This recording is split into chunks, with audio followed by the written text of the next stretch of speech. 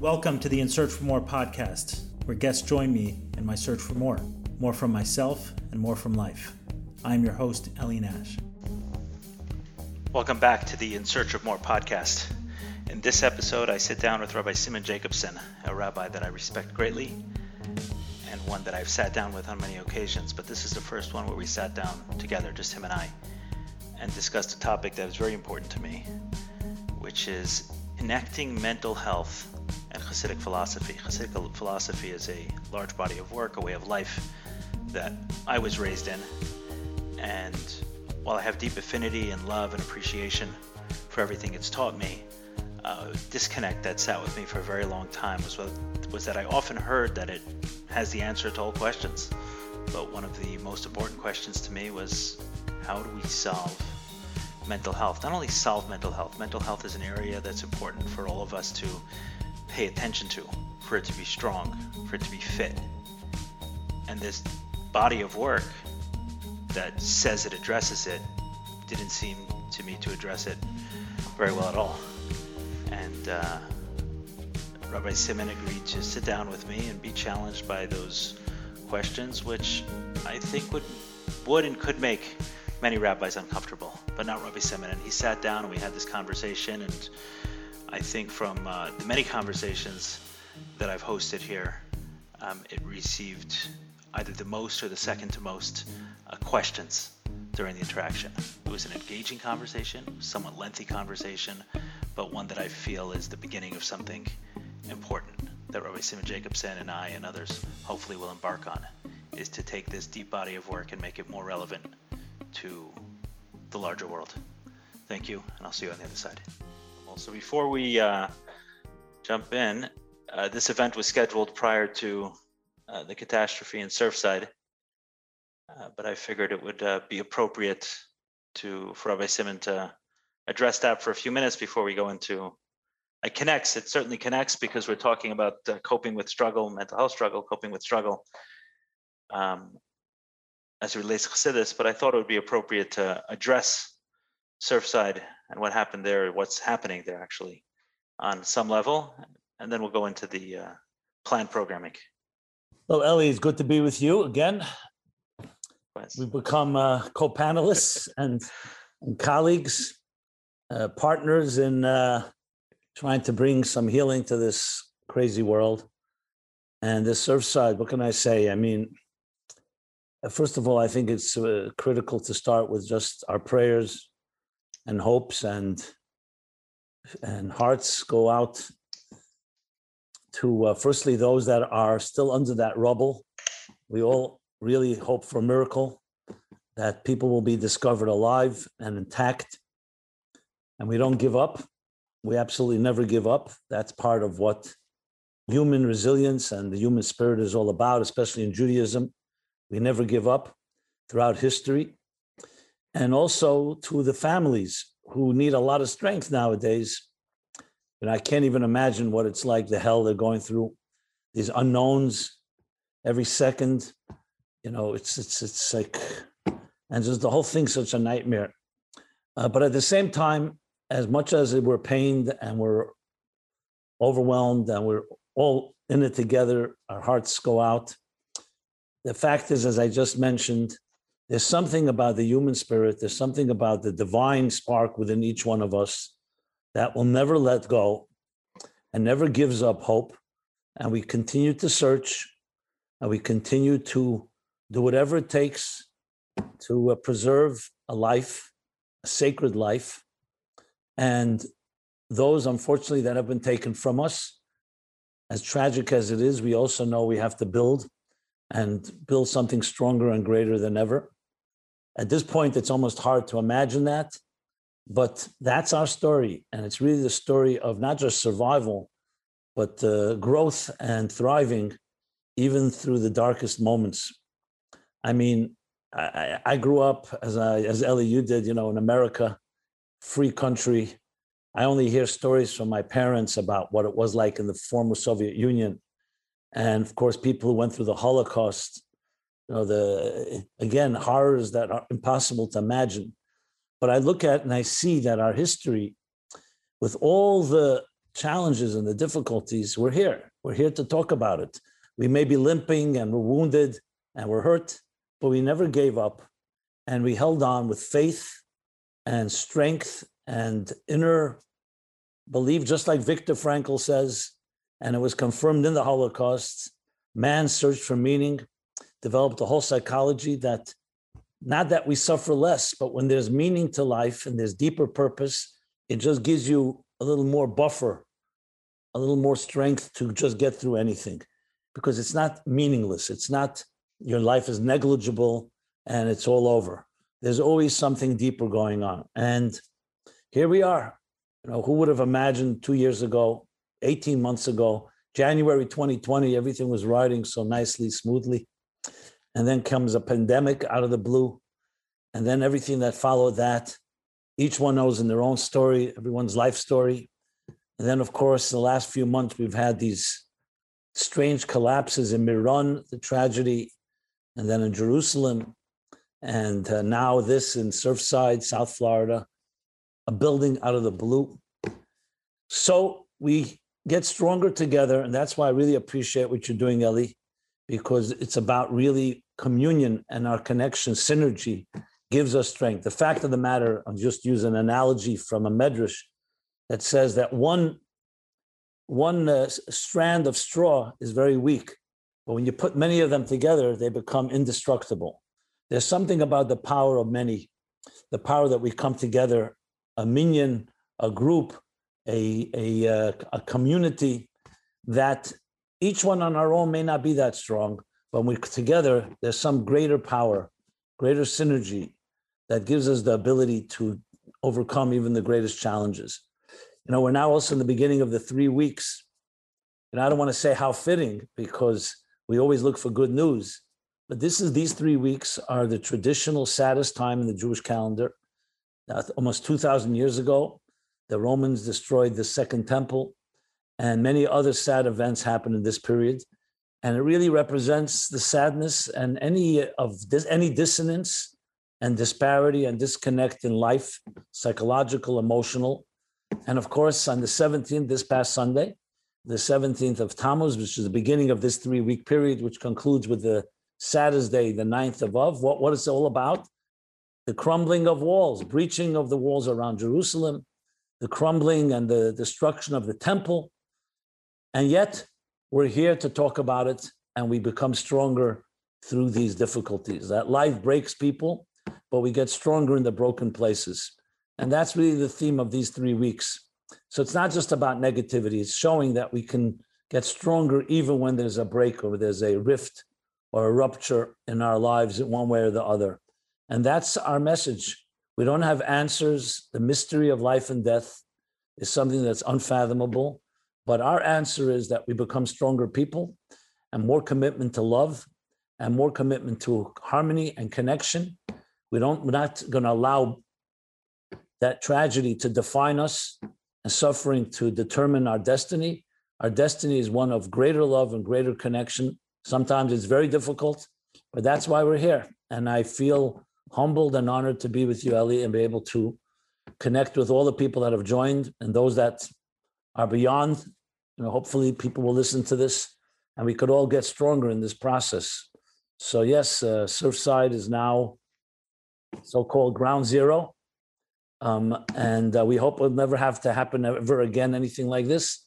And we need to get stronger in the process. And that's what we're here to do. You said something about, building hope and staying positive and everything else. So a friend, close friend of my wife and I, Ezzy Wasserman and his wife, Hannah, her parents are in the Rabbi Aintoreth. I was talking to Ezzy the other day and, just discussing, what's going on and how the family's holding up. And he mentioned how they're trying to keep as much hope as possible and, affirmations that they're going to be found alive, et cetera. And I asked him the question, I said, is hope the best thing? Like, is that, like, I don't know, I was curious. Is hope the best feeling right now? And he said, that's the Jewish way. The Jewish way is clear, is that we maintain hope throughout. Where my question was coming from is, I was wondering whether it's almost a second law. Someone is sitting there dealing with the pain and the unknown and the confusion, but still holding on to some sort of hope. And then, God forbid, the hope doesn't materialize the way someone wants. There's a second calamity versus I'm thinking worst case scenario and something positive and the good news comes out. Then what do they say? One good thing about being a pessimist is either you're right or you're pleasantly surprised. So is hope the Jewish way? Is that he said it was a Jewish way. You seem to suggest that. Where does that come from and why? Well, look, remember, hope is not some childish fantasy of escapism where you just deny the realities on the ground. It's saying essentially that even though so-called statistically or naturally this doesn't look good, but I am not going to allow myself to resign and give up because of statistics. If the Jewish people, and he's 100% right, went by statistics and by people's predictions, they would have long disappeared. There's something, I don't want to, it's super irrational. I can't really put my finger on it. You know what it is like? You're a parent, I'm a parent. When you fight for your child and the doctors say, you know what? Give up, nothing's going to happen here, God forbid. Or when I hear about a mother who adamantly and stubbornly says, I'm going to connect with my autistic child, even though doctors say there's no connection. So it's not called being nuts or crazy. And the child remains autistic, but I've seen stories where a mother found a connection. There's something about the superhuman power of will that can break through even impossible scenarios. So it's not just about figuring out like, that's an investment, let's swallow our losses and let's move on, It's about the belief in the ultimate goodness of life, the belief that we can achieve things that sometimes don't make any sense. It's the Wright brothers, 150 years ago, decided a crazy thing. They're going to have a flying ship. Imagine someone came to you, Ellie, or anyone. I want an investment of $1,000, $500, $100. We're going to have a flying ship, several tons. It's going to fly in the sky. You'd say you're crazy. But they had this, where it was coming from, I'm not sure. And they did it. And I think it's really a testimony to an unbelievable element inside of us that we should not just define ourselves by the so-called natural logical structures, because there's a lot more to life than just what makes sense. Now, that doesn't mean we aren't prudent. Obviously, we lock our doors because there may be criminals, and we have to do whatever it takes to address the real issues. But I think it's more than just believing that there may be someone that will survive this terrible collapse, but also that we are not going to become losers and we're not failures. And even if it doesn't work out, it reminds me, I remember when Mrs. Waxman in Israel, when her son was captured by the PLO, by terrorists, and they were negotiating with Israel. Israel, of course, doesn't negotiate with terrorists. They found out where he was. The whole Israel was praying with Mrs. Waxman at the Kotel, at the Western Wall. It was a big thing, if you may remember. It was a big, big thing. And they came a minute late. They shot him. So then one of the journalists, I don't even know how they can do that, one of these abrasive journalists says to Mrs. Waxman, so what happened to all your prayers? And she answered calmly, with composure. She just lost her son. She said, we prayed, God listened to our prayers, and God responded. And his response was no. That's such a powerful statement. Remember, this wasn't just a nice line or a bumper sticker. It's coming from the anguish of a mother, because there's something about we believe in good no matter what, even when it doesn't always work out the way we planned it. There's just a connection to something, and we will forge ahead. And of course, we pray and we want it to change. We want only good. We're not looking for these difficult challenges. And I think your friend Ezzy said it right. That's a Jewish way. Right. So if I'm understanding correctly, what you're saying is that the hope is not fantasy. The hope is maintaining positivity throughout, and each step of the way, it never allows itself to get extinguished. So now I'm dealing with the absolute facts on the ground. So I stay hopeful that remains positive. If that changes, then I still maintain that hope. So it's really about keeping that positivity and that hope alive. And you know what? If a miracle happens, we'll all obviously celebrate. But it's not like, let's be honest, somebody that has, God forbid, a family member somewhere stuck there, by saying to them, you know what, just accept the possibility that they're gone. And if a miracle happens, you'll celebrate. You think that make them feel better? It's no, it wasn't about saying as much as, there isn't much to do in such a situation. You send food, and what are you going to do?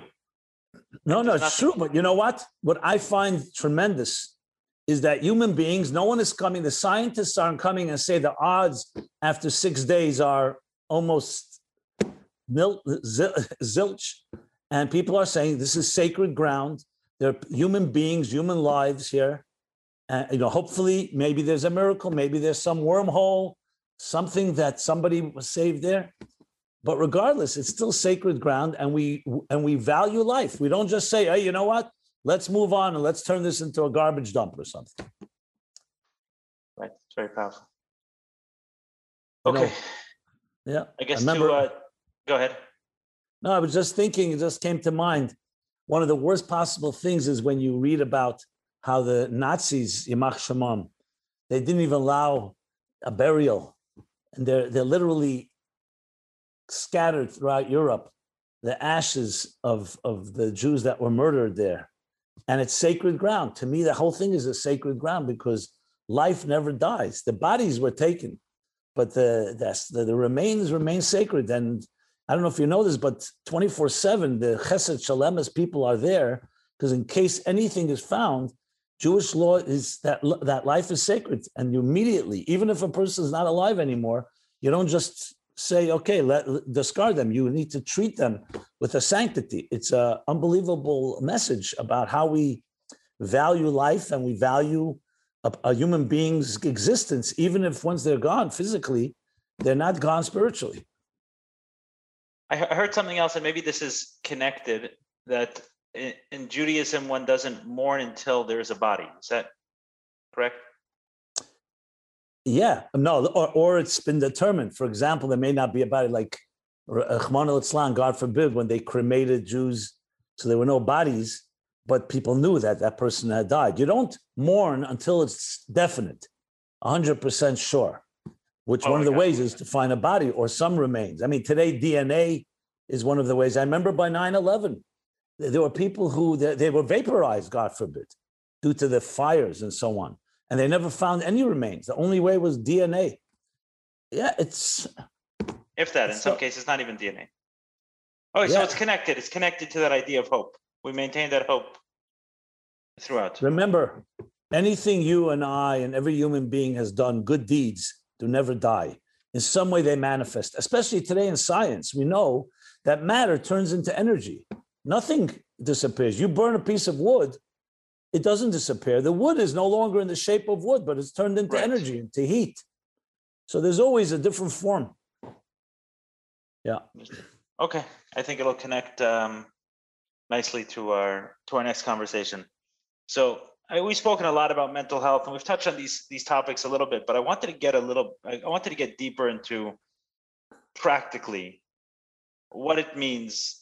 Some of these things we hear about Chassidus, for example, within Tanya, when we're told that the Alter Rebbe, who was someone who people came to bring all of their troubles, whether it was spiritual, physical, material, family stuff, and he eventually said, listen, I can't talk to everyone. I'm going to write a book, and it's going to have all the answers within. So included in that should be mental health. You shared with me several months ago an online talk you gave explaining, I think it was a Sikha of the Rebbe Rashab, regarding what you interpreted in it as, I believe, sexual abuse, right?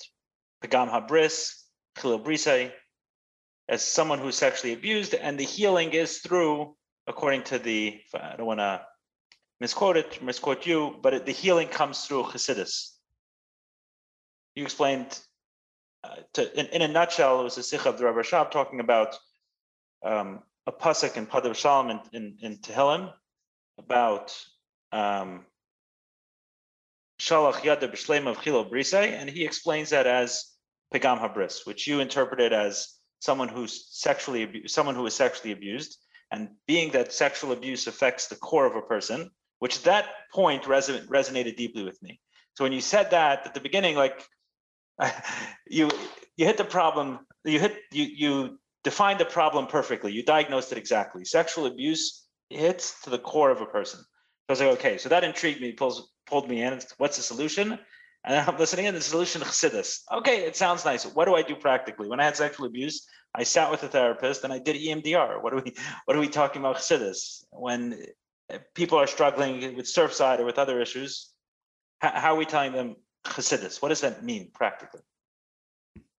Okay, excellent question. I just want to correct things for the record. The Rebbe Rashab's talk, which was delivered actually the 21st of Kislev in the year Tofresh Ayin Gimel, which would mean basically 1912, the end of 1912. I applied it also to sexual abuse, but what he's actually talking there is about sexual appetites and sexual temptations, and people sometimes abusing themselves sexually in the sense of the sexual drive. So though he doesn't use that word, of course, in English, he speaks in Yiddish, but he's talking about in generally the powerful seductive power of sexuality, which can also be applied to another one of my favorite topics. Pornography. Yeah. Topics, not habits anymore. Thank God. Yeah. So when you say it resonated with you, to me, that's a very strong validation, because you're not coming from a point of view, oh, it's a nice idea. You're coming from the fire and experiencing. So I just wanted to qualify and make sure that that's clear. Right. So he talks in general about the power of Chilul Brisei. Literally means essentially violating or defiling your sexuality. It could be self-defilement through people pleasuring themselves, or it can be defiled through another. And so just wanted to get that clear. Yeah. But the point is the same. So your question is excellent. And let me respond in a very direct and candid way, which I think touches upon 2 points. What is sexuality? And for that matter, since we're talking about mental health and mental illness and so on, even though I'm not going to equate sexuality with mental illness, because it's not necessarily the same and synonymous, but I think it all goes under the same rubric, as I'll explain in a moment. And what is chassidus? Which I think people really have no idea what chassidus is, even those of us that have learned chassidus. And I speak for myself. I grew up in a Hasidic world. I grew up studying chassidus in yeshiva. It's only later when I began to realize its true power and potency, as you said. The Alter Rebbe says there's the answers in Tanya. The way we learned Tanya was a very goynish, very scholarly work, very profound. And yes, there's a lot of depth in it, psychological depth, but you didn't see it, as you said. Can you equate that with different types of psychological therapy or 12 steps? You see it more as lumdus, as scholarship. And it's only through my own efforts and through my own experience that I came to discover that, no, we were not taught what the essence of Chassidus is. So let me put it into my simple English, and this is how I understand it, and why I think Chassidus is the best kept secret, and should we be able to open up its true messages and its true power, I think it can be revolutionary. But that's a strong statement. Let me make a strong statement. So I'm going to have to back it up now, right? Of course. Yeah, we can't just end here and say that's a great statement. Okay, so let's go back to what you said, which you touched upon, which is the key to it all. The core you, the core person. See, most of us, let's put it this way, we have two dimensions to our lives. We'll call it the surface level, which is the things we do. We go through the motions, we eat, we drink, we sleep, we interact, we love each other, we bicker, the whole surface level of life. Then there's a whole other dimension of what's going on beneath the surface. We'll call it under the dashboard. The things that are not visible to the eye and that are not even necessarily visible to your own eye. Can we use the word subconscious? I was about to say, psychology calls it subconscious. If you don't mind, I'm going to use the word superconscious. Because sub sounds like, a sub-base, like a subterranean basement. And superconscious is actually higher than consciousness, not lower than consciousness. But it's the same idea. Yes, correct. So it's our conscious lives, and we'll call it subconscious, or I'll call it superconscious life. So for example, if something happened to you as a child, when you're 5 years old, some trauma, and especially if it was sustained trauma, we're not talking about a quick thing that happened and you got over with. Something that seriously affected the person, the child may not even remember consciously years later, but the impact will be quite deep and quite lasting. For example, people go out and they date. That's the first place where the superconscious becomes revealed. Because when you're doing business, you can, I don't want to say fake it, but you can get by, you can manage, you know how to maneuver. And some people are excellent maneuverers. But when you suddenly your heart has to get involved, you fall in love, at trust issues, vulnerability. Immediately, if there was a trauma in your personal life, it's going to affect how you trust. So there's a whole other dimension to us. That's the inner workings of who we are. The thing is, nobody can go there. Like, even surgery, physical surgery, you can at least open up your body and do heart surgery or do lung surgery or do something else. But when it comes to the sub or superconscious, what do? You can't just open up someone's consciousness and go in and tinker with it. So you're dealing with in the inner wiring of who we are. And when you're dealing with any form of violation, betrayal, especially sexual, because sexual touches the very inner core of who we are. So what do? So on one hand, you could argue, okay, too bad, damaged goods, just like somebody, God forbid, lost an arm. That's it. No, that's where Chassidus comes in. Chassidus, in my own simple English, is essentially tools that are able to dig into the superconscious of the soul and access deeper resources that precede and are deeper than where the hurt took place. So for example, if a person gets burned, if it's a deep burn, the only way to heal is you have to go to a place that's beyond the burn. The same thing here. Chassidus is able to dissect and somewhat release energy from that superconscious place that can address superconscious issues. So conscious can only deal with conscious things. If something happened on a conscious level, let's say somebody insulted you today, so then you deal with it on a very superficial level. A Band-Aid is enough, let's put it that way. But once something has so-called tinker or tampered with your inner workings, you need to have something that goes into those inner workings. And that's the power of Chassidus, is able to, it understands more than that. It's like going into the DNA of your soul. What the Alter Rebbe, the author of Tanya, was brilliant at, and besides being a great scholar and a holy man and a mystic and a sage, was also his understanding of human nature, which is what he writes. After seeing so many people, he says, I want to put it into a book based on my experience. It's not just a book. He makes it clear. It's because we know each other. We know each other intimately. Like the ultimate mentor, the ultimate soul doctor. So what he did in Tanya, yes, albeit in the language of Talmudic and mystical language, that's not that easy to understand, but in it lies essentially what makes you tick. How can you go into that part of your soul where there may have been some hurt or abuse or violation, again, either self-inflicted or inflicted by another, and so-called correct it from within. And that's what the Rebbe Rashab in that talk he's talking about, that it's about that Chassidus is not just reading a book about mystical ideas, about the divine light, or about tzimtzum and concealment. It's really about a very deep spiritual experience.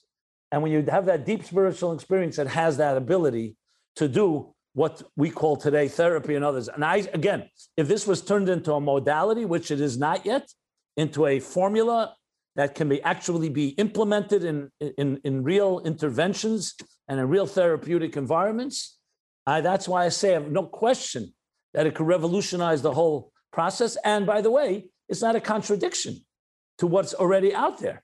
You can work, and it's not about it's competition. It's all complementing each other. Whatever we have out there, everybody. I was speaking to a psychologist just a few weeks ago.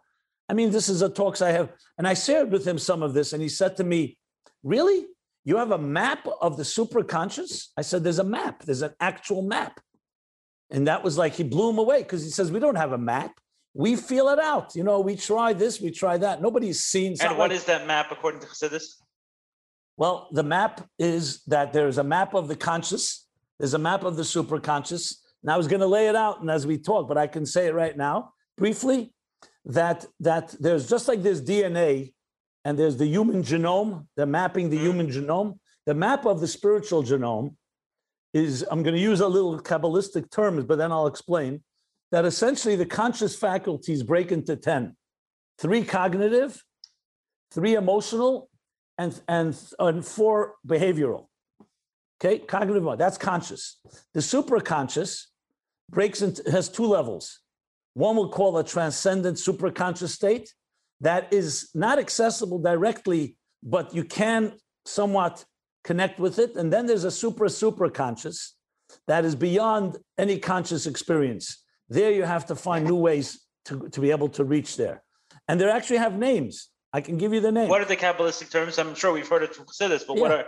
Well, the Kabbalistic terms for the first 3, the conscious is Chabad, Chagas Nihi, which is an acronym for the intellect, for the cognitive, Chachma Bina Dat, which is the 3 cognitive faculties. Chesed, Gvura, Tiferes are the 3 primary emotional faculties. And then there's Netzach, Chod, Yesod, Malchus, the 4 emotional behavioral faculties. For the superconscious, we call it Keser, referred to as the crown. And that breaks into a level called Atik and Arich. One is superconscious, one is superconscious. And they associate sometimes with, the expression, the 5 dimensions of the soul. So you have Nefesh, Ruach, Neshama, Chaya, Yechida. So Nefesh, Ruach, Neshama is biological or behavioral, emotional, and cognitive in that order. Chaya is like Arich, the lower level of Keser, the superconscious. And Yechida, the very core essence of who we are, is Atik, or the higher level of Keser. But obviously, these words are just cryptic words. Oh, so we'll get to it because I want to unpack it a little bit. But absolutely, you're saying is that Chassidus speaks to this map. Absolutely, and its goal is to reach into the deepest parts of the recesses of our soul. So, as we know, if a person is healthy and well, you don't need necessarily to dig deeper. Everything is working. But if there's some type of hurt, you need to go deeper into the immune system to access deeper strengths of healing. That's how it is. And the same thing, that's what Chassidus does. It's essentially call it spiritual surgery, whole soul surgery, but not surgery, obviously, with the blood or scalpels, but rather a deep introspective soul searching and accessing deeper strengths. So let's bring this into language that I understand from my experiences. So, absolutely, yeah, I want to get my head around it. So, for me, let's define trauma. There are many different definitions, but one that I like is trauma is not what happens to us. It's not the event that happened. The event that happened. Trauma is what happens within us because of that event, right? That's why it's not important to remember trauma. The trauma is what happens to us as a result of a certain event. And what I found in my experience, like I've spoken a lot about sexual abuse, and I've heard people say to me a few times things like, oh, I never experienced sexual abuse, so I don't know what could have possibly gone wrong. Or, yeah, you went through sexual abuse, so that's somehow uniquely challenging. And I think it's true and it's not true. What I mean is like this, is ultimately what I found from my own experience is that there's really one kind of abuse, right? It's abusing who we believe ourselves. Let's call it spiritual abuse, for lack of a better word. That there's one kind of abuse. When someone is physically abused, I haven't met anyone who was physically abused one time who's sustained real trauma. At one time, their father got upset or whatever, something, a teacher hit them and it deeply affected them to their core. With those kind of experiences, when you hear someone really suffered from physical abuse and it really destroyed who they are as people, it really touched them on a very deep level, it was traumatic, you're talking sustained physical abuse. Sexual abuse, something that I believe is unique, is for whatever reason, and I don't think it could be understood on a purely physical level, I think it can only be understood on a spiritual level, is that when it touches, it only needs to touch once. Obviously, sustained sexual abuse is even more, but you'll have people wholesome lives, good lives, And then one time, one event, a rape or something like that, and it derails something that, being mugged on the street wouldn't destroy in the same way. Are they traumatic? Sure, it's traumatic, but someone mugged on the street and someone raped on the street is a completely different experience because it touches someone very deeply. With that, I found, in terms of the healing, that talk therapy can never address these things in a real meaningful way. They can help, they can take out some of the, especially if it's difficult to talk about, and being able to talk about it with someone who's understanding and kind and compassionate and maybe has been through similar experiences, it can ease some of the immediate pain. But to really get in there are other modalities. So I don't want to go through all of them, but just for an example of two that I've worked with, one is EMDR and another is breath work, right? And two of those are modalities that for whatever reason are able to, and when it's done, you feel it. Describe EMDR. Yeah, so EMDR stands for eye movement desensitization and reprocessing. It's interesting. I've had very positive experience on it. I know others have had very positive experience on it, and many others have said they felt absolutely nothing.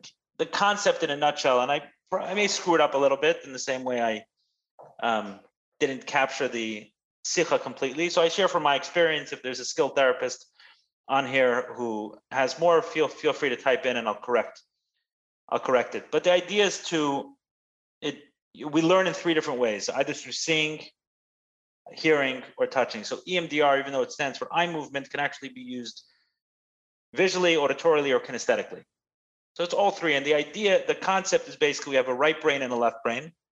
And during the course of sleep, we process our day's events. That's why you can go to sleep angry and you can wake up feeling okay about a situation. Because during the course of the day, the two sides of the brain talk to each other. And you see this during a certain phase of sleep called REM. And during that phase, people's eyes are moving back and forth, side to side. And what's happening when their eyes are moving back and forth, side to side, is the brain is actually doing that. That's why, when there's a stroke on the right side of the brain, it affects the left. When there's, and vice versa. So it's to kind of trigger what the REM stage is, to trigger that process, right? Really processing events. So for example, if someone had a disagreement with someone that they went to sleep very angry with, during the course of the night, that'll process and they'll wake up and feel a little bit more relaxed over that experience. A trauma is something that sleep was too powerful for the sleep to handle it within sleep. So EMDR, the science of it is to try to trigger that phase with the patient there. So what they'll do is, in my case, they'll take me back to a certain memory. I'll be talking about it. And then in that moment, either lateral eye movement or listening to sounds or holding paddles that vibrate side to side. And the idea is to trigger, while you're processing that memory, to trigger that experience of the brain processing it. So it's obviously something that's happening on a deeper level, right? It's trying to trigger something deeper than in the conscious. And very often my experience with EMDR often has been that while I'm doing it, memories came up that I didn't have previously. It's almost like the body knows, or the mind knows, or whatever memories are stored. I think a lot of people believe it's actually stored in the body, that the body knows we can release this now. It's safe to come out. So while I'm under these experiences, all of a sudden it's like, wow, I never remembered this. I never remembered that. And suddenly these things that are coming back for the first time are there. And with a trained facilitator, you're able to process it. Breath work works very similarly, in the sense, I don't have the whole explanation, but breath work is using different breathing patterns that will take you to places that probably mimic deep psychedelic experiences, for example, where there's, for whatever it does, flushing the body with oxygen or something else, it's not using regular breathing patterns, but using certain kinds of breathing patterns, and you'll feel it physically, where you start to feel lightheaded, your fingers will start tingling, your face will feel like you can't move it, and suddenly things shift. And in those settings, having certain conversations with the trained facilitator can enable things to release, emotions to come up. They can be, there could be crying, there could be laughing, there could be anger. It's deep emotional experiences. And I found that those things can release. So are you saying with Chassidus, technically, because what we don't have clearly, or I haven't met, is someone who's saying, hey, come to my office and we're going to do EMDR. We're going to do, I don't know, we're going to do a little Kabbalah or Atik or whatever the name would be. Well, that's exactly what I'm saying. As a matter of fact, I appreciate that you spelled it out, because I'm going to use your experience and what you just described to contextualize the Hasidic approach, if I may. Okay. Perfect. So we'll have a real example. So let me spell it out this way. We all know what our faculties are like on a very revealed level. You know, you use your eyes to see, your ears to hear, your fingers to touch. We have taste, smell. We have different experiences. But there's also what Hasidus calls the faculties that are concealed. Like vision does not begin in the eye. Vision begins in the brain. The neurons in the brain. And what Hasidus will teach you, that the neurons in turn originate from the power of vision in the soul. Because remember, a body without a soul cannot see. You can have healthy eyes, but you don't have the power of vision. So the truth is, the faculties that we're aware of are really very, let's call them the conscious faculties, are just the tip of the iceberg. Beneath those faculties, within them, lies deeper and deeper connections. Hasidus has an interesting analogy that two people who are blind, parents, will give birth to a child that can see, unless it's a genetic defect. Why? Because what's lacking by those blind people is not that they don't have the power to see, they don't have the vehicle, they don't have what's called the keli, the container, but the power of vision is completely intact within their soul. The soul was never damaged. The optic nerve could be damaged, or the very physical eye can be damaged. So let's now apply this to the rest of our faculties. All of our faculties, in other words, have their origins and their roots in a deeper spiritual place. Now, everything is going well, a person is healthy, and there's no abuse and no trauma, so fine, you can get by with just functioning. But when something was hurt on a deeper inner level, what Hasidus will say, let's go for a journey into the deeper part of the soul that corresponds, and where we can do something and trigger. What you're describing to me is as consistent as it gets with Hasidus. The only thing is Hasidic masters have not yet turned it into a modality, but I could see it complementing in a very powerful way. Let me go even further. There's a concept called synesthesia, where people who actually, when they see a sight, they actually hear a sound. And when they hear a sound, they see a color. At Matan Torah, we're told that the Jews saw the sounds and they heard the sights, because they went into a deeper spiritual, yes, you can call it a psychedelic experience without drugs, where they went into the place with the soul, where the wires of sight and sound cross and really can replace each other or even work together. So in other words, when you go into this deeper spiritual states, you actually go into a place that is not yet defined by the structures. So when there is trauma, whatever type of trauma, but a trauma where, and I'll define trauma now, we'll call it trauma as a form of displacement, a form of, we call it exile, but displacement. For example, a child deserves love, and we thrive on love. 9 months, we're inside our mother's womb. When we come out of the mother's womb, what's expected in a healthy home? Parents that are unconditionally loving and nurturing the child. Love is attachment, healthy attachment. But if somewhere that love has been severed, either by a parent not being there, or by a parent hurting the child, critique, even on basic levels, I'm not even talking now sexual or deeper abuse, but especially if there was some form of sexual abuse or another abuse that betrayed the child, and the child now feels insecure, doesn't feel nurtured, what happens? Deep inside the child, in the inner workings of his soul, there's a certain, like it's a fish that's not in water anymore. And it needs, a flower needs water. What happens is the spirit starts withering.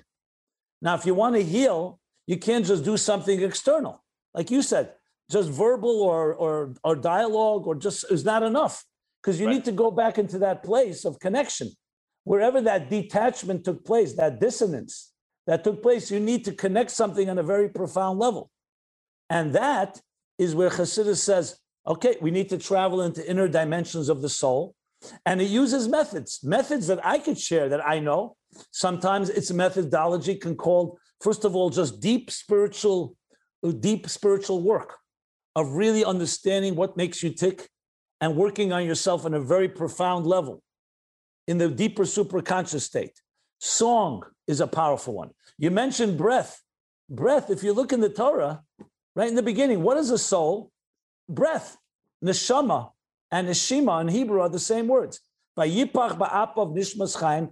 God breathed the divine breath into the piece of clay, into a piece of earth, and that made a human life. So breath to me, like he says in Tanya chapter 2, comes from the innermost parts of divine and also the innermost parts of who we are. That's why to me, it's not at all surprised how breath can enter into those inner parts of who we are and rewire things, trigger things as you explained it. Yeah.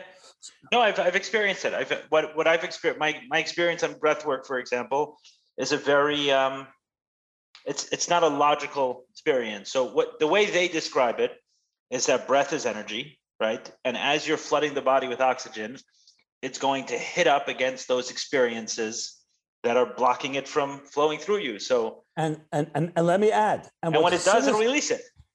And what Chassidus adds to that breath isn't just energy; it's divine energy, which is essentially the force that gives you life and alignment. And if there's a disalignment or some form of trauma that disconnected things, there was a rupture, something broke, that by accessing that divine energy, which is basically going back to the source, is realigning a broken machine and fixing it from within. That would be, which is very interesting. It's very much associated. You're talking about Surfside. We're talking about Surfside. It's a very fascinating manuscript from the Rebbe where he talks about the concept of a building falling in. Spiritually, any structure that falls compares to the spiritual world of Tohu, which is a world of chaos, where there was the shattering of the containers. Trauma is the shattering of something within us internally, and the tikkun is the repair of that. But the only way to do that is through inner work. You can't just do it with a Band-Aid or with a painkiller. Okay, so for breath work, right? I actually once tried reading a book on breath work, and he had techniques and everything else, and it didn't work very well.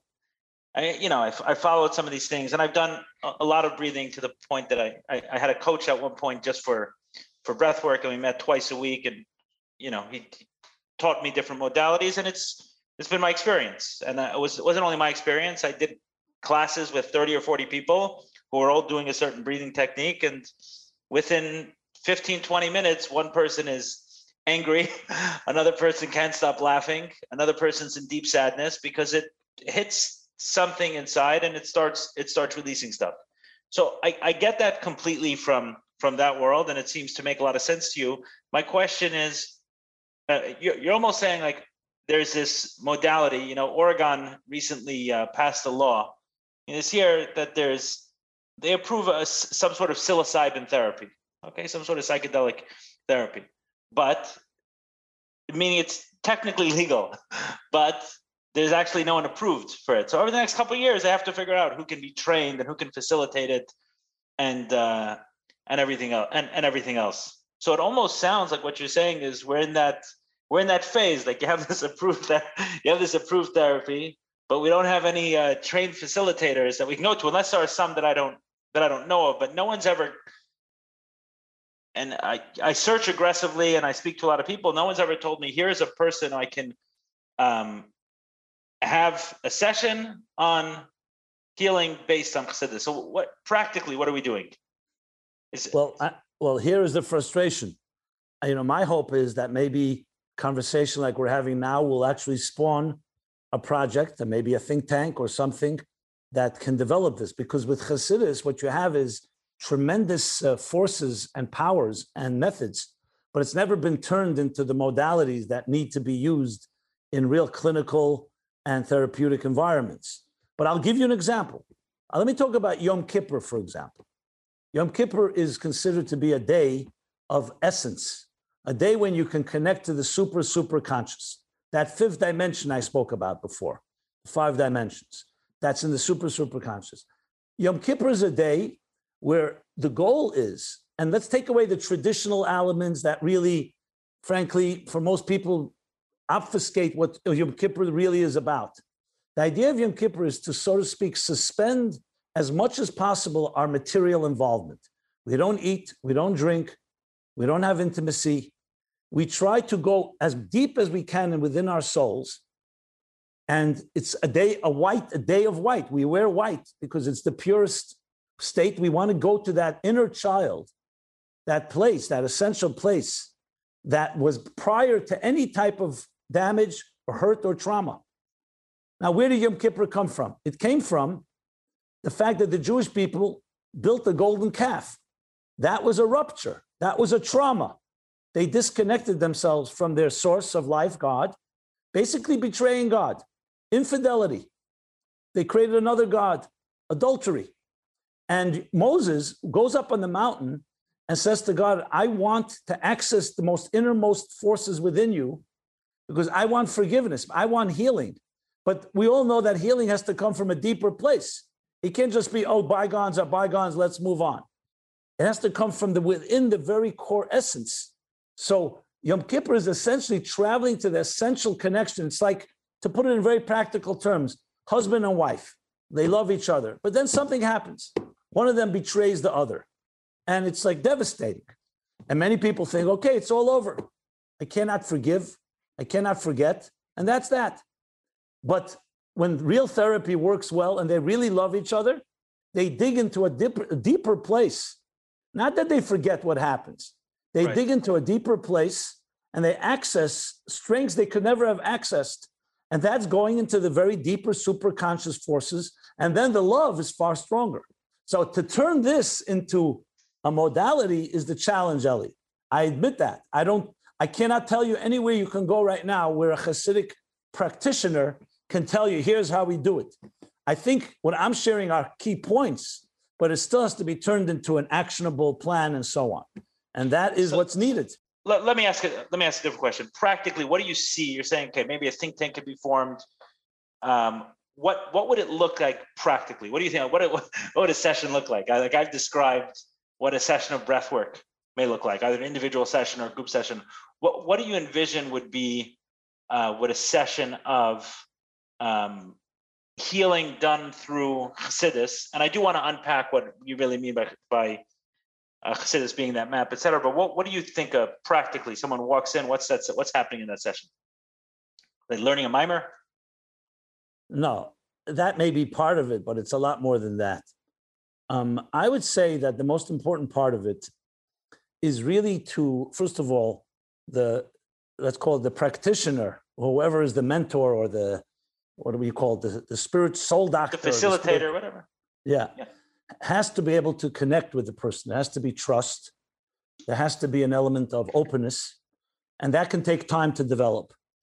But once you get to that place, what you really want is a person to feel comfortable, to be able to explore deeper parts of their own soul. And that could be step by step. I don't believe in an assault on the human psyche where you're just going to go into this deep surgery, it's about a process of slowly. Right, and that's consistent with therapy as well. Right, of course.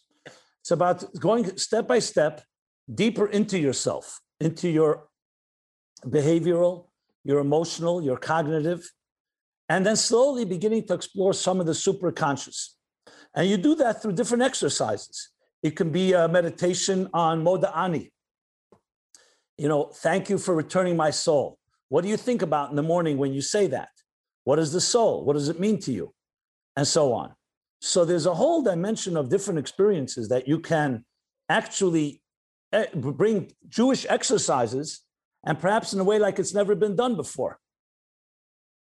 And as a result, whether it's through prayer, I usually think of cognitive, emotional, and behavioral as a spiritual spa. Study, prayer, and action. Study is not just you're learning a mimer or you're learning a text. You're actually recalibrating and reconditioning your mind. That instead of, let's say, negative thoughts, you're thinking about your soul's pure place. Emotional would be prayer, where your emotions are being redirected and reconditioned toward positive emotions. And the same thing on the behavioral level, saying things like thank you, gratitude, charity. There are a lot of things that we take for granted. We just see them as mitzvahs and good deeds, Right. when in truth, they are truly healing agents that people appreciate today in many different ways.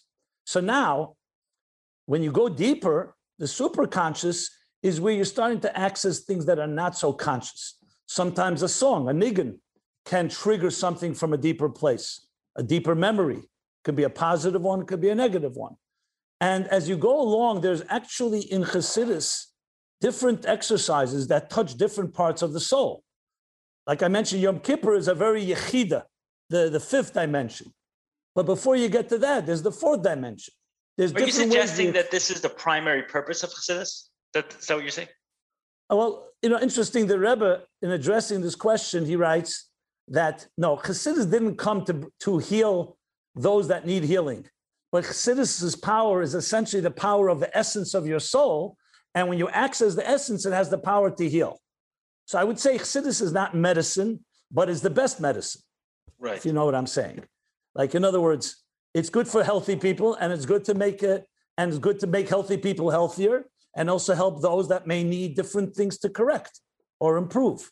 So it's really a refinement process. And it comes down to even behavioral things. Yes, behaving like a mensch can be a major healing factor in this whole process. It's many pieces that have to all be put together and create a regimen, literally like a diet. Things you eat, the nutrients, the exercises, and different behaviors. So maybe what you're saying is actually something as you're talking, I spoke about breath work, I spoke about EMDR, but I've also been in recovery from addiction for a number of years. And maybe it's something that looks more like that program, right? There you have the 12 steps, right? Which is a spiritual rubric, a spiritual framework. I guess some housekeeping things. So the chat section, as chats come in, it kind of, someone mentioned something here, which I'll address until the rabbi comes back, that someone says that, Rabbi Y.Y. Jacobson, Simon's brother, has a great understanding of the limbic system, that is where trauma gets stored, and has a way of explaining it in Hasidic terminology.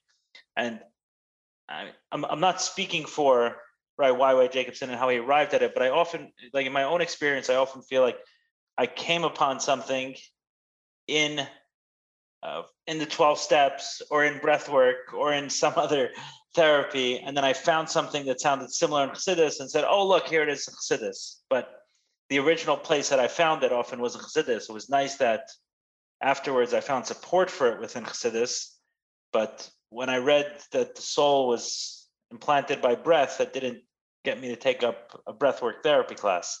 When I took a breathwork therapy class, and I happened to hear a rabbi mention that, oh, it's also consistent with where the souls come from. And that's part of what I'm trying to get to with this conversation, is that, yeah, there seems to, oftentimes we find something that then has support within Judaism or within Chassidus, but I myself have not found it as the place to find the original information, only to support the information I found out there that resonated. All right, so I forget where we were when... I was laying out some of the things that a session would look like. Oh, right. So I was talking that as you're speaking, it almost sounds to me more like what a 12-step would look like, which is not just a session, right? You have the 12 steps, which is the spiritual principles, a spiritual framework, a spiritual rubric. And as a matter of fact, the 12 steps does have a specific solution. Whenever you say something, I'm trying to point it back to my experiences, right? To go back there. So I have a way of maybe make it more tangible, right? That I can understand it, which is what we're trying to find. How is this actually tangible? But the way you're describing it and fleshing it out seems not like so much a breathwork class as much as more similar to the 12 steps. And I'll explain what I mean by that. So the 12 step itself reads, having had a spiritual awakening as the result of these steps. In effect, saying that what is the purpose of the 12 steps? The result is a spiritual awakening, which is similar to what you're saying, is to get back, to find that spirit and to wake it up. And when it's reawakened, a lot of good happens, right? To get back to our essence, get back to our spirit, get back to who we are. But what I wanted to add, may I interject? Go ahead. Yeah. I wanted to add what Hasidus and Judaism in general has to offer. In addition, it's not just a healing program. It's a life program. It's about how to live a healthy life, which may even include how to build a relationship. Many people who are in trauma are very focused on their healing, but there's also a relationship they should perhaps be building, a home and a family. So it's really like a holistic approach that covers all the dimensions of life.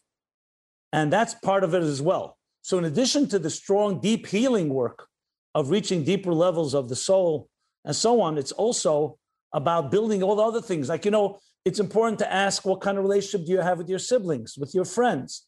What kind of work are you doing? Are you being charitable? In other words, it's a very broad approach that would include the full lifestyle of a person. And that's a big part of it, as well as obviously this deep soul healing that we're talking about. Almost a distinction between, say, going to a doctor or going to the gym. They're both focused on health, but one is focused on removing illness, and the other is saying, okay, how can you become the most fit, healthy person? And in the process, we're going to have to resolve the stuff that get in the way of that. Yeah, look, it's like, when you go sometimes for an X-ray, let's say an X-ray of the lungs. So they'll place the X-ray near a healthy template of a lung, because then you can compare the two. And by comparing the two, you can see where it needs repair. So what Hasidus offers is a template for the healthiest possible life, and not as a fantasy or a dream. It's giving you a picture that you're aspiring to. And now we look and we juxtapose your life over what could it be, what it is over what it could be, what's possible. And we look to fix and correct and improve on any level, starting from the behavioral, the emotional, the cognitive, but all the way into the superconscious and the superconscious.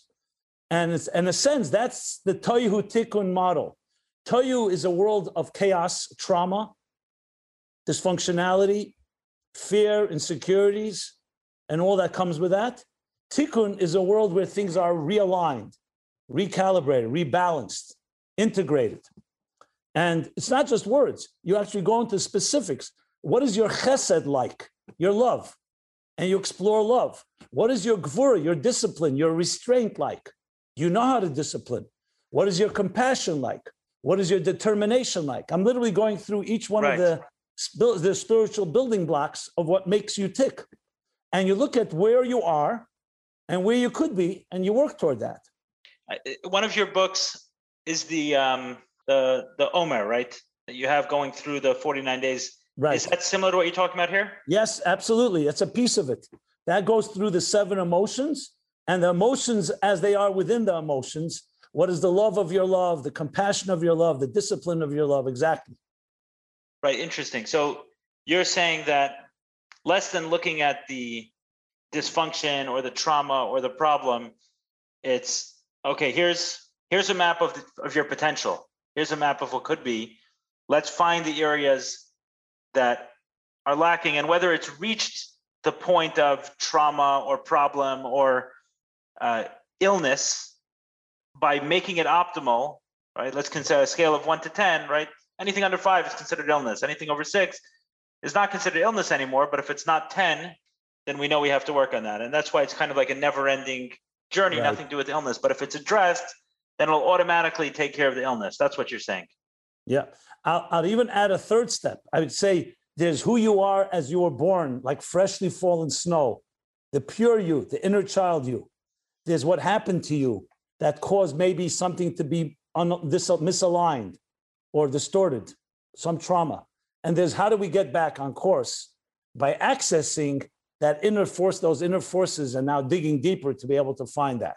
Many ways when we say the word tshuva, which many people think is just repentance on a sin, I'll put it in psychological terms. Tshuva is returning to the essential you before it got distorted, before something you used the term displacement before. Would the word alignment be the opposite? Absolutely. Of that? Absolutely. Absolutely. Alignment, misalignment, displacement versus balance. Right. Yeah, exactly correct. So you're saying tshuva is realigning to who you are. The real healthy you. So this seems to, the real healthy us is, we vary from person to person, right? Of course. But then there are certain things. Listen, just like all of us, healthy lungs or a healthy heart are similar, but each of us have a different particular composition. So there are general principles that are healthy for everyone, but you have to customize it to each person's individual needs and situation. Based on what you're saying, it sounds to me like Chassidus, which you said this earlier in passing, but maybe we'll drill down a little bit. I just want to make sure I understood it. Chassidus is less a intellectual exercise. Obviously, it's that because I can't do anything without understanding it. Than it is a meditative experience. Emotional and deeply spiritual. Yeah. But you're not studying Chassidus, you're experiencing Chassidus. Absolutely. Absolutely. So you're saying that's what's missing in a lot of the way, right? Saying Maidani is one thing, sitting there and meditating on it for 30 minutes on what it actually means and what the implications of it are. Or even for 5 minutes, minutes. Yeah. It's a qualitative thing. Yeah, absolutely. Or to bring the recovery style, right? What they say in recovery, they say meetings are forums for working the steps. So what do meetings? For a lot of people, the meetings become the lifeline of it. But actually, the meetings are not the main purpose of it. The meetings are the support for the main purpose, which is the main purpose is the steps, right? There was the 12 steps, and they said, how are we going to communicate this 12 steps in an effective way? And the most effective way to have a group of people who come together every so often, several times a week, once a day, a couple times a day, and discuss how they're applying the steps in their life. So a lot of people who've never been to a meeting may think that, okay, so I'm going to sit around and a bunch of people are going to tell me about their drinking experiences, let's say. And it's actually very rare to hear someone talk about a drinking or a slip with drinking or a relapse or an obsession. You'll hear some of it, and you'll hear of it obviously with the people who are new. But most of what you hear is someone talking about a disagreement with their wife the day before, or a job they've just applied to and they're waiting on the response. And then while they're waiting on the response, how suddenly they're applying principles that they've learned and heard to that experience. So this idea of from step 3, which is giving up control to a higher power, understanding that there's a guide and a creator and a director to this orchestra, is saying, okay, here I am applying that. It's not theory. Here I am applying it to this job that I'm anxious whether I'll get or I won't get, or all sorts of decisions that can be coming up. And watching people live through that is the way we internalize it better than any book. So, I mean, this is what you're suggesting. You're suggesting not only learning the content in a much different way, not in an intellectual way as much as in a experiential way, number one. And number two is some ways to reinforce and apply this on a regular basis. Yeah. I want to throw one more thing in, if I may. Okay. But I did capture it. Yeah. Some of it, yes. I can't say exactly as I said it, but pretty much, yeah. Right. We didn't say those details, but the way you're describing it is an experience and not. I always learned as a child, the way it was taught was logic, right? You have to understand A, B, C, memory, and logic. And what you said is totally different. Chassidus is about godliness. Godliness is about the divine blueprint for life. Part of that blueprint includes intellect. Part of it includes emotions. Part of it includes behavioral. And part of it includes superconscious, or we call subconscious, superconscious. The problem is that often you can learn Torah or Chassidus and you're just focusing purely as an intellectual experience. It's academic. Right. It needs to be complete. Let me tell you something. On the second day of Pesach, 1944, the Frierdiker Rebbe, the previous Lubavitcher Rebbe, spoke, and he said that in the year when Tanya was published, or right when the Tanya was beginning to be distributed, the Chassidim came to the Alter Rebbe, and they said to him, "We don't understand Tanya." And the Alter Rebbe responded, he said, because a half a thing can't be understood. What's the other half? You know what he said? Nigina, singing. Not just singing when you read Tanya.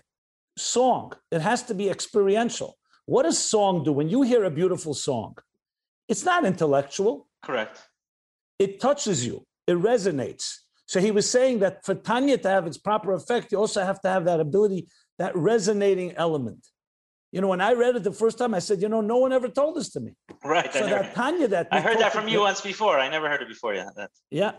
And the Alter Rebbe who says that you'll find all the answers, but you can't find it with half the story, half the formula. Where does it say this? In the second day of Pesach, 1944. The Friedrich Rebbe said it. Yeah. Right. And so what I would think from that, turn that into a modality, we'd need some form of music therapy. Bring music and song into the picture. Deep songs, especially Hasidic songs, reach very deep into the soul. They evoke, they can trigger tremendous emotion and tremendous experiences from a very deep place, if done correctly. Again, not like a mechanical song, you just sing it and move on. Seeing it in that way. What's required, Eli, is taking it seriously and looking at it as a very internalized, intimate experience. Intimate is the word I want to use because I want to go back to sexuality. The word in Hebrew for sexuality is das, intimate, not just knowing something, but intimately, personally connecting with it. That is why when sexuality has so much beautiful power, it can give birth. It's the essence of love, two people becoming like one flesh. But it could also, when it's abused or hurt or violated, can also create very deep damage. So intimacy, it's about experiencing intimacy. What the Rebbe Rashab is saying, Chassidus is intimate experience of godliness, of the divine, which isn't just understanding something. It's understanding it in an intimate way. Now, with that, I wanted to just, if you don't mind, since we're ready. Yeah, we're there. Since we're going on a journey here. Yeah. I want to share the following. And whenever I share this, people who've taken psychedelics think that I'm talking about a psychedelic experience, but it's a Hasidic experience. The interesting thing let's talk about the conscious and the superconscious. We spoke before that the conscious is on the surface level, what we are conscious of. The superconscious, we're not aware of. We only see its effects. It's like a magnet behind the wall that's affecting you, but you can't see the magnet. It causes metal to move, but you don't know where it's coming from. So there's something even more fascinating. How does the superconscious speak to the conscious? Can we create a bridge between the two? And this is some of the deepest discourses of Hasidus say the following, based, of course, on Kabbalah. They say the following. They say that the superconscious and the conscious have a thin membrane, like a very narrow channel that they speak to each other. And the way it's explained is that when you, for example, have an idea, like, say you're dealing with some dilemma, a personal dilemma, a dilemma at work, and you can't find a solution. You're racking your brain. And then suddenly, the flash of an idea, that moment. It's called a flash, a spark. So Chassidus explains, that's chokhmah. Chokhmah is like koyach ma. Where did that come from? Where did that idea come from? And it explains, you don't know where it came from because it's like a drop of water coming through a faucet that's connected to a reservoir, which is called the koyach hamaskil or chokhmah stima, the superconscious intelligence, what some call the collective unconscious, but it remains concealed. When a drop comes through, it's like the faucet, a drop of water, but we know that water is coming from a pipe, and that pipe is connecting to a reservoir. Consciously, you only feel a spark. Then you develop it, and that's called bina, expounding on it, elaborating, fleshing it out. But the spark is the place where the superconscious meets the conscious. But let me take this a step further. It's not just a spark of intellect. You know what it is? It's a flash of a higher awareness. It's like when a person has an epiphany, like they say, oh, wow, you're standing in front of nature and you're in awe. You sense something that's beyond you. The mind really is not an intellectual machine. The mind is the capacity for a human being to imagine, to dream, to aspire to a world that's higher than your emotional subjective reality. So why? Because the mind is able to, in a very interesting way, access, not directly, but indirectly, the superconscious state. And when you have that, you have hope and you have the ability to access new strengths that you may not think were possible. Well, we go back to before when we spoke about hope and so on. So it's really where the conscious meets the superconscious is the critical place where real healing can take place, because a person who's been traumatized has to access the superconscious, right, but they have to bring it into their conscious lives. So here, this is something that I could tell you, we can speak for hours. This is where I would love to be able to have the opportunity where you bring together some of the best in the world of psychology, some of the best minds in the world of Hasidus, and you hammer this out where they cross-pollinate, talk about ideas, flesh it out, stretch the ideas, and I think you can come away with unbelievable methods that can help us access that superconscious and bring it into our conscious lives. Because at the end of the day, healing has to happen on the conscious level as well. It can't just be in the superconscious. We live in this world. Isn't that quite fascinating? Maybe we can help facilitate some of those conversations. Someone here mentioned that the word for that place in psychology is the preconscious. Okay, fine. Look, I find this fascinating. I really do. Because in Chassidus, it talks about it in detail. I only touch the tip of the iceberg. It touches in detail the different levels of how the superconscious moves. And interesting, it says in Hemshech Samach Vav, that's a classic series of discourses by the Rebbe Rashab as well, delivered in the year 1906. You know what he says there? He says there are two ways to access the superconscious methods. One is through exertion. When you push yourself, you exert, like you have a dilemma and you're trying to break through. The exertion opens up new channels. And the second, he says, is Kabbalah soil. When you're totally committed to something, completely, like a soldier committed to the military, just absolute commitment, where there's no such thing as maybe optional, I must get it done. Like you're given marching orders, you must do it. And that too has a power to open. Is there an optimal way between the two? They really work with each other. I think both methods should be used, and they probably both have an advantage over the other, and they also complement each other. Right. They can go together. When you have that total commitment, remember, which is critical in healing, because if it's optional for you, then you know what? Today I go, tomorrow I don't. That total commitment causes you to exert yourself and work hard, because you're invested. It's not arbitrary. Yes, I think that I'll often get calls from people and asking about that, the healing and what I did specifically. So I said, well, I can get into the details, right, or what I'm doing specifically. I get into the details, but the details aren't as important as the whatever it takes, right? The absolute commitment to I'm going to heal. I think that's also. I was talking about this here. It's like you're saying it differently, but I've often said that the demands of recovery are in some ways more demanding than the demands of a religious life, because it wants all of you. Where religion doesn't. I didn't in some way, but you're saying differently. I will correct you. No, the demands of religious life as we know it. If you really knew what religious life was, which was a deep spiritual life, not just going through rituals and mechanics, I think then they are very similar, because a true religious life, a true spiritual life is constantly about growing, improving, refining. There's no such thing as just being in your religious comfort zone. And, okay, we're going to do a Seder, we're going to do Shabbos.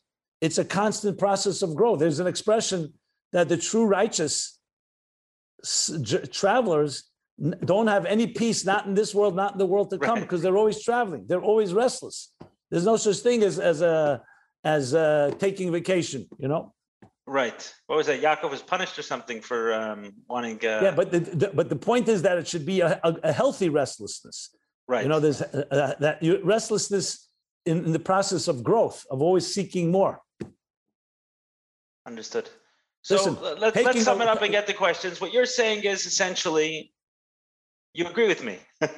what I mean, you agree with me is that the fact that I haven't found it. I also hope I've added something to it. No, I know, but what I'm saying, that in the sense that you're not saying to me, you haven't found it because you're not looking at it because because your eyes aren't open. You're saying we're actually only doing half the thing. We're teaching the intellectual part of this, and we're not teaching the song. That's what I mean. Just like people who are cultural or mechanical Jews are just doing the mechanical part and not doing the soulful part. Exactly. Right. Meaning, so when we tee up this conversation, right, your conclusion, obviously, I mean, it's clear from your life and who you are that your conclusion was going to be to this question of whether or not mental health can be found in Chassidus was the answer is yes. But it wasn't obvious how you would get there, and it surprised me as well, and I'm sure a lot of the people listening, is that acknowledging, opening up a book, opening up a sefer, and just learning Chassidus the way many of us were taught is not the experience that the Alter Rebbe spoke about when he spoke about Chassidus. Look, they're holy words. They are holy words, so they could have an impact just by their power. But I'm not discounting that, of course not. Yeah, but if you really want the impact, it has to be, like he said, with a song, with an internal experience. It's like anything in life. Can you go to any teacher or master and they just tell you something and everything is solved? Right, 100%. I was thinking of like a chef, he makes an amazing dish, but you end up getting it in styrofoam. It's still a good piece of meat, but it's not the same. Like part of it is all of that experience of there's everything there. There's the content, which is the food. There's the presentation. There's a delivery. There's a service. There's all of that is an essential part of the experience. So you can study your entire life about the superconscious, but if you don't apply it to your life or to any other life, it remains an abstract concept. Just like a psychologist may know an idea, but he never applies it to life. So what? It's just like a formula. Right. Okay, so this is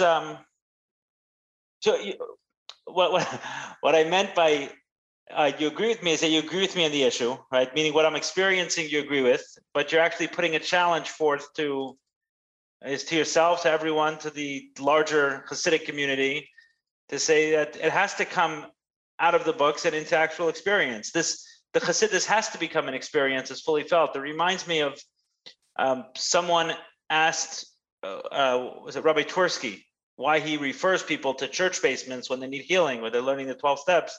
He said, doesn't everything exist in Tanya and Musar? Like, what are you sending people to there? He said, if you find me a book, I didn't realize how profound the statement was until this conversation, but he said, if you find me a group of people reading Tanya or Musar, like their life depends on it, I'll send them there.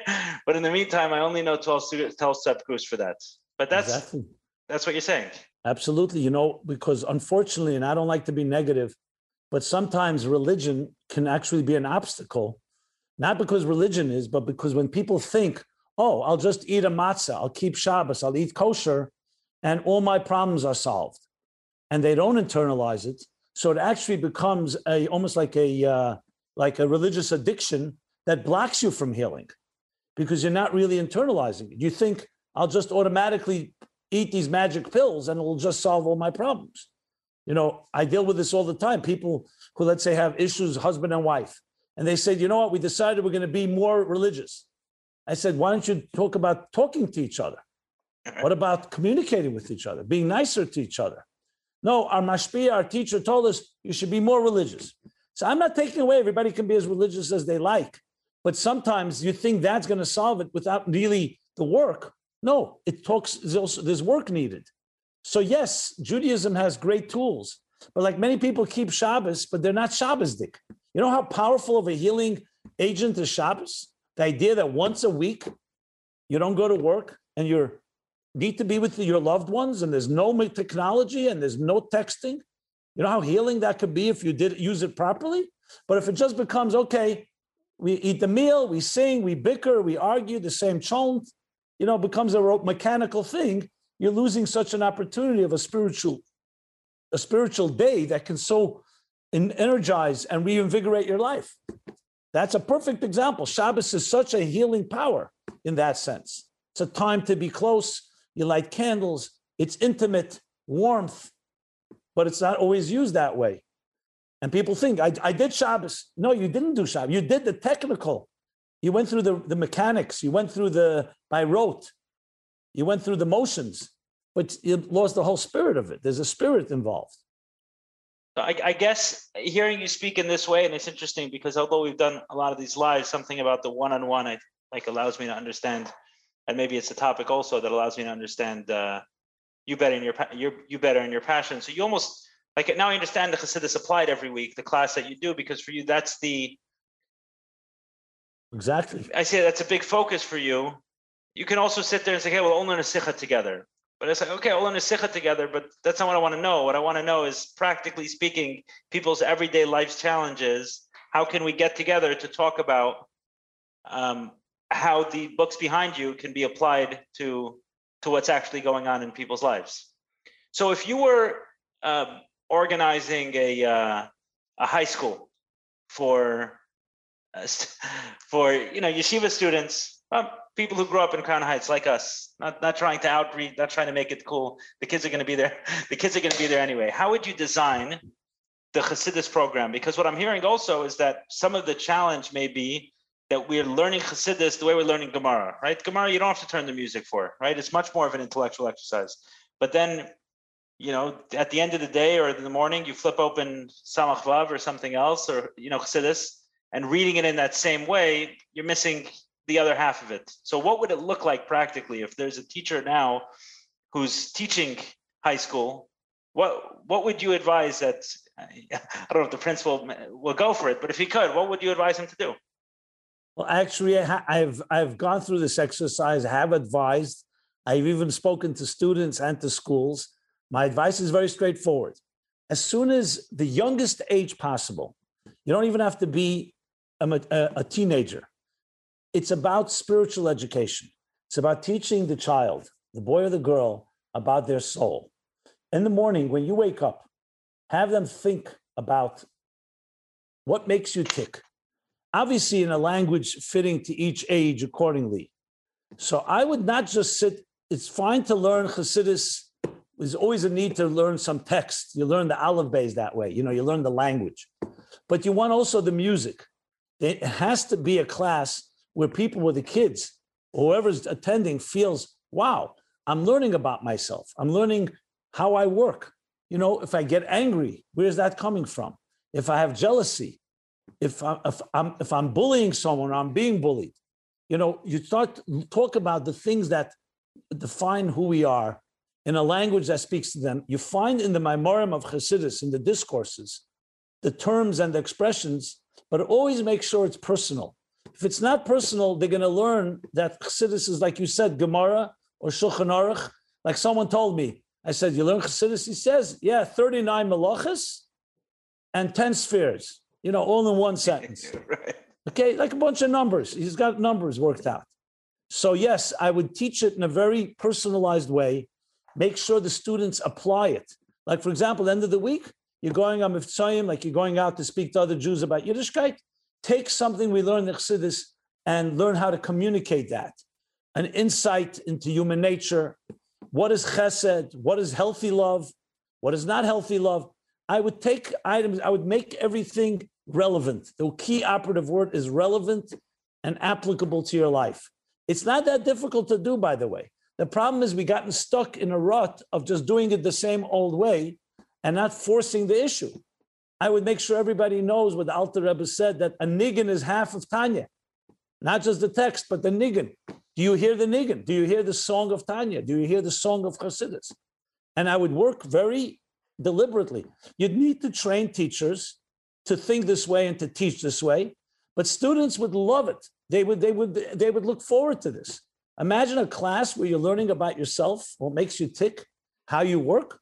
Now, of course, kids are kids. They're not necessarily all going to be that psychological and philosophical all the time, but you need to find intriguing and creative ways to do it. To make it relevant. So that's your call to action for teachers, is how do you take this and make it actually relevant? And not relevant in the sense of, oh, you have to keep Shabbos, you have to learn more, but relevant in the sense of you're feeling this, you're going through that, this is how to deal with it. We run an annual essay contest, applying Chassidus to a practical issue in life.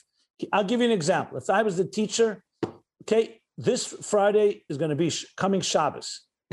I want you children to figure out a way, not just to keep Shabbos, but to be Shabbosdik.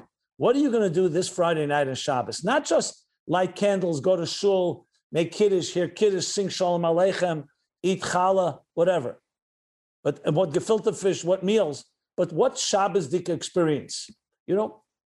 Now, many people say a Dvar Torah, they sing a song, all beautiful, but make that into an experience, a very deliberate experience. Now, I have to say this, Eli, truth be told, there are many, many beautiful and great teachers and great parents that are doing parts of this. I'm not going to suggest that everyone is not. There are many warm, beautiful families educating and nurturing their families. But there's always, as they say, if good is better, not better. And there's plenty to still be desired that many who are not. So this needs I share everything from my experience. So at the end of the day, I went through the ringer. I went through the system. I saw all of it. I heard all of it. You know, the most important lesson I got in Chassidus was from Rabbi Yael Duran. Rabbi Yael Duran was an English teacher in Chayvei Torah. So he wasn't actually a Tanya teacher, but he taught me more than anyone else about Tanya. What happened? I got into a fight with a kid in class. Yael Duran was teaching math and writing and these other things. I had respect for him. He was a good teacher, but he wasn't actually a Hebrew teacher at the time. And when I got into a fight, I got a punishment to write Tanya or read Tanya by heart. And Yael Duran overheard this. And I heard him. I don't think he knows, maybe he knows afterwards. I don't think he knew that I heard him, but he was in the office, irate, so angry at this teacher for giving me this knas. And he's like, how dare you ruin his relationship with Tanya? Like, how can you ruin it in the sense that here he has a punishment that he has to go, he does something wrong, and he has a punishment that he has to learn Tanya. You want to associate Tanya with a punishment? And I didn't understand what he was talking about, but I just saw that he was so angry, and it was important for him. He was yelling very loudly, and it was important for him that I have a positive relationship with Tanya. And that probably made more of an impact on me than any of the Tanya lessons that I had. So what I'm saying is, from my personal experience in yeshiva, not to discount the many positive things that I got, it's been a great addition to my life, but I speak to people all the time about the subject. As a matter of fact, an hour before I had this call, I was speaking to someone who shared with me that he's been having intense suicidal thoughts and been going through a very difficult period, financial overwhelm, relationship issues, and everything else. And for the very first time in his life, he's experiencing those thoughts. And I'm wondering, I'm sitting there an hour later, and we spoke through it. And at the end of the conversation, he was certainly much lighter. But I'm thinking that conversation, I'm having a conversation in an hour with Rabbi Jacobson about mental health challenges and Chassidus. Is there anything I can tell this guy that has anything to do with Chassidus that can apply to this? Or I'm talking to him more about all these other experiences. And that's where I'm coming from. I'm coming from the very many people I speak to on a regular basis who are struggling in very, very deep and real ways. And for one reason or another, I'm witness to that on a regular basis. And what I hear the terms, I hear it, and I want it to be true, I want it to be true. I want there to be answers in this. And that's where I'm coming from. Okay, well, let me say a few things about this. I have a few good points to make, I believe. Number one, Chassidus is not one-dimensional. It's not just a thought or an idea in Chassidus. Chassidus, as I mentioned, is an experience. That's why we say there's Teres Chassidus, the teachings of Chassidus. There's Minhage Chassidus, the customs. There's Nigune Chassidim, the songs of Chassidus. There's the culture. There's the spirit. A real Chassidish environment, in the full sense of the word, is going to be a combination that stimulates all the senses, our minds, our hearts, our behavior, our superconscious, our super-superconscious, our senses. It's a full-bodied, a full soulful experience. And I think when I speak to people, and I'm sharing the same with yourself, besides some ideas and thoughts, which are always valuable, we'll talk about that in a moment, it's also even the compassion you show, the care, the fact that you care, has a deep impact. There's a Chassidish ruach, as they say, spirit, in a certain graciousness, a certain giving, a certain humility, a certain respect that you have a very special soul that you may not know of, but it's there. Don't ever give up on your soul. Now, I'm not suggesting, I unfortunately have dealt with real suicidal situations that all these words did not help. So I'm not being naive here and think you just say the right word and suddenly. But it's like the Rebbe would give the example of a helmet. when a soldier wears a helmet, it's not guaranteed, but it definitely minimizes the chance of being hurt. So it's all about maximizing and minimizing risk and maximizing resources, basically giving someone more artillery in their arsenal. And I find that if you can serve as like going into a mikveh, into warm water, it's an environment that just a breeding ground for many of people who are dealing with these type of challenges are living in a very hostile environment. They see people who are very parasitical, narcissists, and so on. Just giving them an environment that's beautiful, accepting, can have a deep impact. And again, I don't think there's one thing. There's no one magic pill. There's no one button. Chassidus is a full-bodied experience. When I remember as a young child reading the Zechrenes, the memoirs of the Frierdiker Rebbe, and he describes the city of Lubavitch. And the way he describes it was so idyllic. Lubavitch, a city of love, a city that was completely saturated with love. Now, when I was young, I thought that's exactly what it was. You get older, you start wondering, was it perfect? Maybe there was something not, but still, the idea that you can have an environment, like I said, a newborn child in a healthy home is a beautiful environment. So I think it's all about that. That's one thing. I want to add one more thing, if I may. Unless you want to. No, you give me a lot to think about. You changed my perspective in many ways. It's not like Chassidus. I've always heard of it as, when I heard it, it's like Chassidus, what is it? It's concepts in a book, but you're saying, no, it's so much more. It's Exactly. When I remember, I was at Farbrengen with the Rebbe. So there are people who didn't get it, but Farbrengen with the Rebbe, if you ask 10 people, they would tell you 10 different answers, what inspired them. One person may just be sitting with Chassidim, united and singing. Another person said l'chaim. Another person, a thought that they heard. Another person felt the warmth of the Rebbe. A Farbrengen is a very multi-dimensional experience that touches all of us, should touch all of us. I want to add one more thing, Eli, especially, I don't know how much time we have, but I wanted to say this.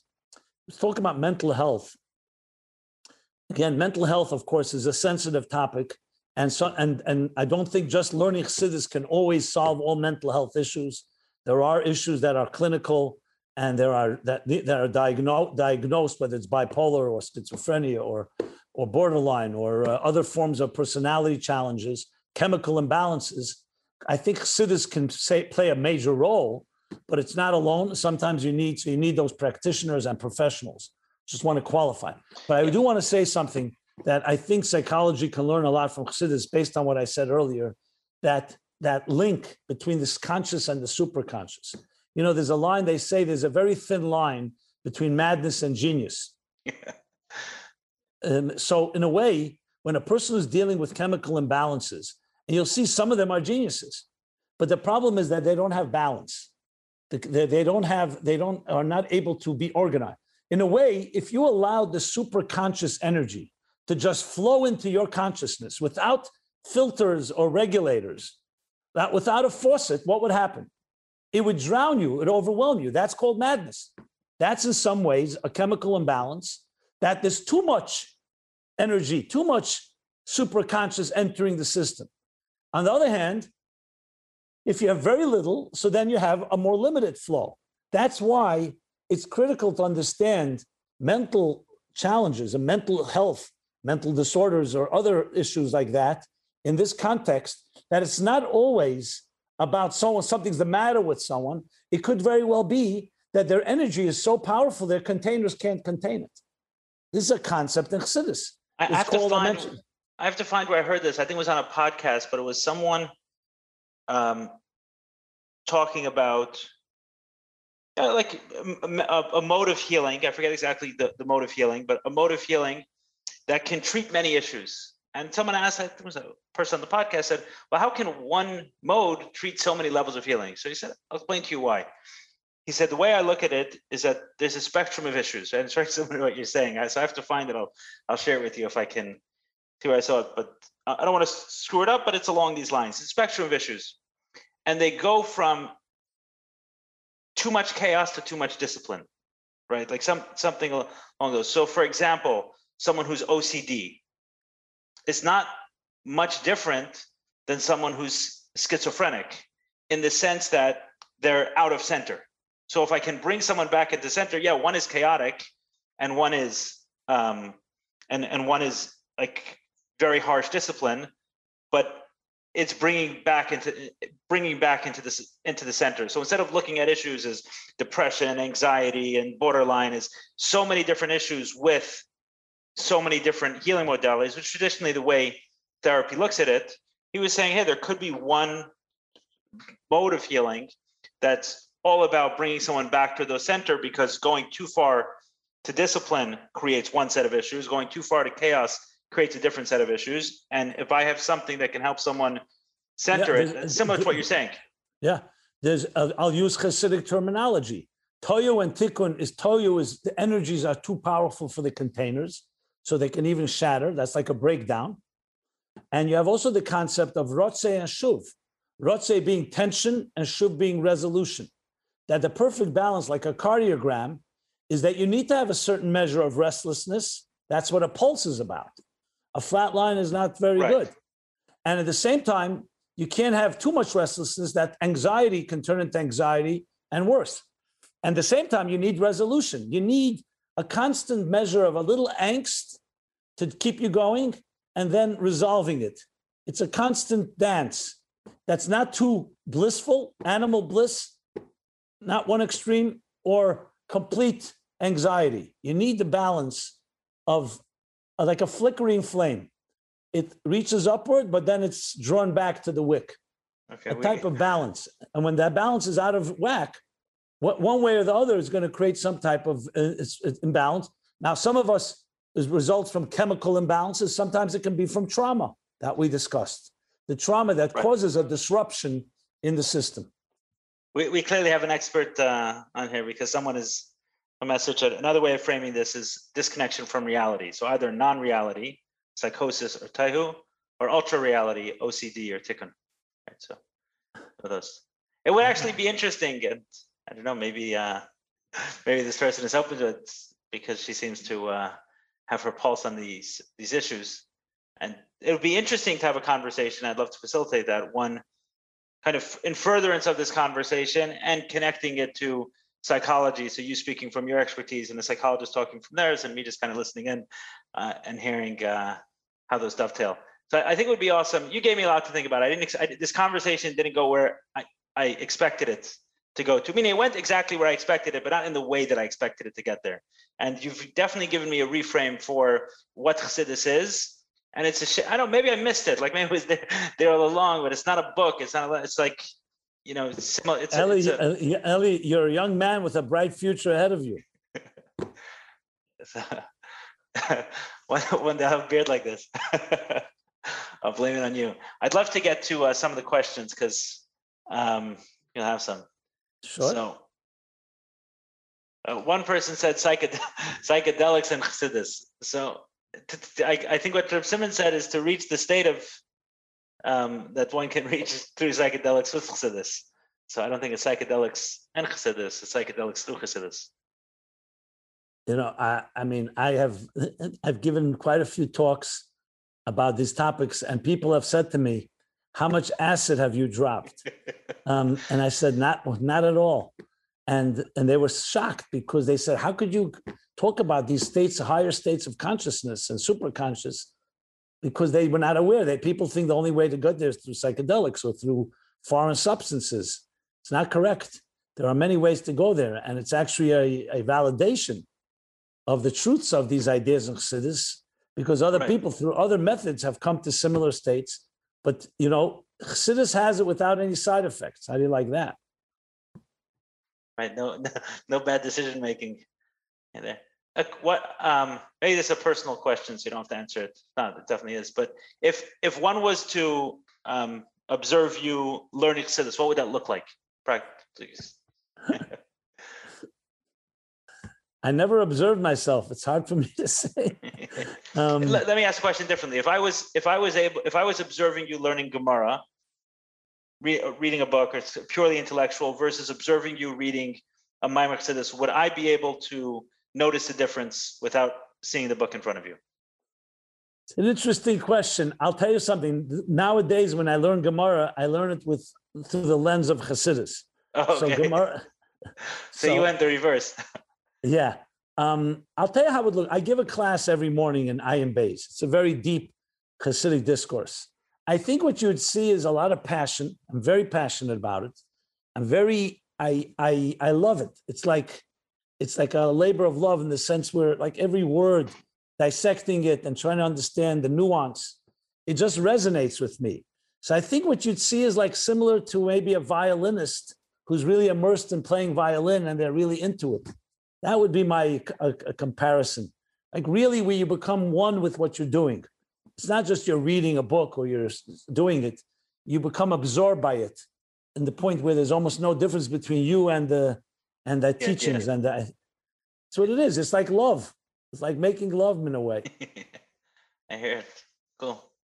Good. Yeah. I thought I knew you, but this was neat. But we'll get through some of these questions. I don't have an answer to this, but they're asking maybe you do. Are the traditional trauma modalities such as EMDR working on the level of the animal soul or on the level of the higher soul, or is it somehow both? How do we know which is being touched? It's a very good question. Generally speaking, the higher soul, the divine soul, is more immune to trauma than the animal soul is. So in a way, what happens when trauma happens is that the divine higher soul goes into hiding. It's like almost recedes into the background. And now the animal soul that has been traumatized takes over and you're trying to survive. So you do anything it takes. Desperation, all kinds of methods that people use to try to survive. So generally the trauma for the animal soul, the divine soul is more the pain of not being able to be active in your life. And the trauma for the animal soul is the actual trauma that you're experiencing and everything you're doing around it. Healing would mean bringing back to the fore your divine soul, that deeper consciousness, higher super consciousness, and bring it back into the consciousness of your animal soul. That would be the goal. But that can take work because you need to both have the cooperation of the animal soul, which is driven more by emotions and immediate needs and whatever will make me comfortable now, and joining, and you can't ignore that. At the same time, integrating it with your more transcendent soul that's seeking purpose, meaning, higher reality, virtue, giving, and so on. And that's the balance. Very many people who are traumatized are like drowning victims, and they just grab everything around them. They'll even drag down a lifeguard, someone who's coming to save them. So you have to really know how to balance that temptation with being able to access that more transcendent, powerful resources of the divine soul that can really help you learn to swim again. Someone else has questions specifically directed at you. Rabbi Jacobson, is it about the modality or is it about the therapeutic alliance? Do we need more sophisticated modalities or do we need more skilled Avos Yisrael? Skilled Avos Yisrael, you said? Yeah, like what is it that's more needed? Is it a better modality, people who are better at a specific modality, or is it the Avos Yisrael? It's a very good question. I think it's both. There's no question that Avos Yisrael, which means love, care, humility. Unfortunately, many of our so-called mashpim or leaders are not, you don't trust them. They may know a lot, but they don't necessarily invoke trust, and you don't feel that sometimes it's ego or other things. So I think that goes a long way of having people who really, really care and put themselves aside for the good of another. But I cannot also dismiss the need for modalities, because even when you have that in place, and it's a tremendous point because you have love and nurturing, but then you also have to have a methodology. You have to have like suggestions. So I really think it's both. I don't know if I put emphasis one on the other. Obviously, number one is the single most important thing, because without that, you can have all the modalities in the world. If you don't trust the person that's the practitioner or the therapist or the guide or the mashpia, it's not going to help you, those modalities, because there's no trusting environment. You know, a couple of years ago, I was working on this project, Mic Drop, right, where people were sharing their stories and things like that, and it's sort of a fair amount of controversy in the community. And a lot of people have different opinions, but one of the ones that struck me is, I heard it, I understood where it was coming from, but I felt like it was lacking a lot, was how are these people doing these things when they're not therapists, right? They need therapists. And I understood where the question was coming from, but it was also profoundly foolish. because at the end of the day, what a therapist is trained in a specific modality. A therapist is not trained on how to care for another person and how to demonstrate love, compassion, and understanding. So you can have a therapist who is trained in behavioral psychology and EMDR therapy and a different breathwork therapy, or some of the ones that take more schooling. But all humans have the capacity to be there for another person. And when I saw that, when I saw people saying this, and it kind of caught on, this was like one criticism. They're not therapists. How can you have a room of people sharing their private experiences that some of that could be traumatic without a therapist? And what do you think happens in recovery rooms every single day? Across the world, people are getting together with no therapists, no skilled professionals, no guide, just a bunch of wounded healers, so to speak, many of them without even the title healer. But we're all healing each other just as people who understand. So I agree with you that it's definitely the first component.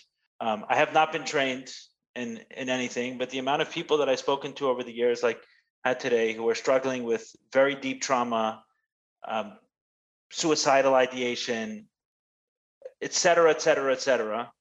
And I think people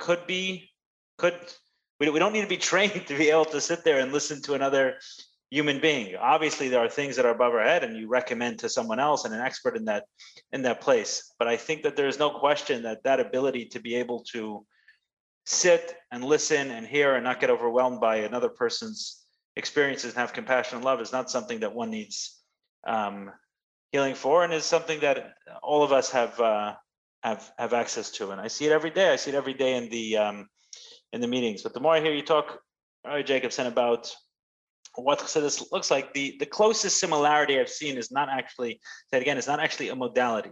It's not. It's actually the 12 steps and what they've created there, which is a whole way of life. So you'll hear people talking about business decisions, and they'll say things like, yeah, it was a lot of money, but I know what happens to, I know what happens to me when I'm not completely transparent or honest in a business dealing.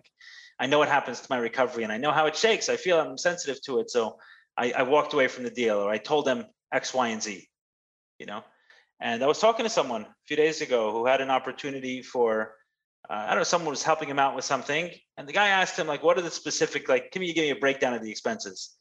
And he knew that if he gives breakdown and it didn't include any of his personal, it just included the organization, what he was for, it would have gone smooth. But the fact of the matter is that he needed to live too. And he wrestled with the decision, and he said, listen, it was a large sum of money in the hundreds of thousands of dollars. But he said that if I didn't tell him the truth, that a good percentage of the money was to cover my actual living expenses, that wasn't covered yet by the organization, then my recovery would have been shattered. It wouldn't have worked for me. And I wrestled with the decision a little bit, but then he shared with me in the context of the meeting that, hey, that's not, I can't be that and be here. And you see how recovery consistently with the people who are able, not everyone, but the people who are able to get sober, they find a way to apply the principles into many, many areas of their life, and not strictly in, like, Shabbos is not Shabbos. Shabbos is not, okay, it's from this hour and that hour. There's something that happens that then infuses quite literally the rest of the week, right? There's a demand. That's what I meant earlier by the statement that in some ways I found recovery more demanding than a religious way of life is, the service aspect of recovery, which they push repeatedly, which in many ways, to be honest, has me here and has me doing these kind of things. I know that's in a lot of ways, the foundation of my hope, of my sobriety. And when I do this, that works better, and they align quite well. So what you're pushing for is a beautiful vision, actually. Yeah. And when I hear of those Hasidim that would sit under a talus for 4 or 5 hours on Shabbos and daven, I find that to be, so touching, because they were really real internal soul work.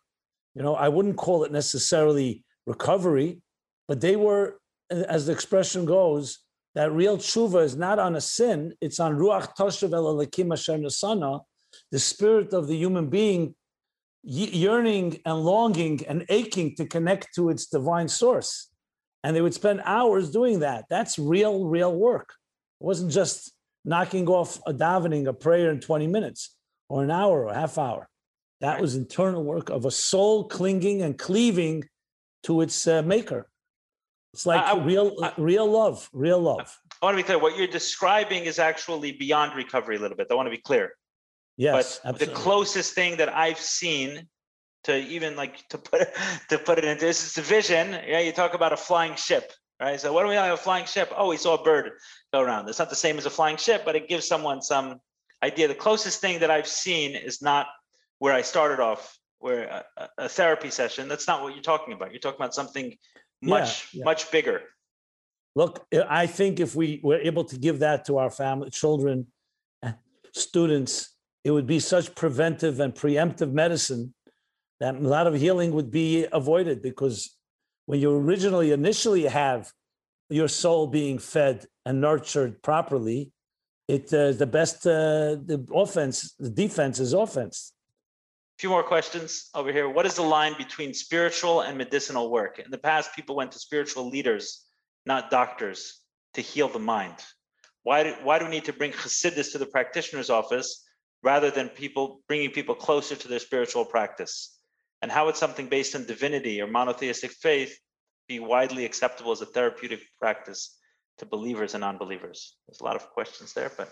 Well, before the battle of science and faith, science and religion, before the Enlightenment that created an unfortunate split between the transcendent spiritual self and the so-called scientific medical self, that was exactly right. Healers understood healing in a holistic way, a healthy soul and a healthy body. And healers saw them as connected, what they call today sometimes mind, body, what do they call it? Mind, body, soul healing. In other words, it's all together. You can't just heal someone physically if you don't also heal them mentally, emotionally, and spiritually.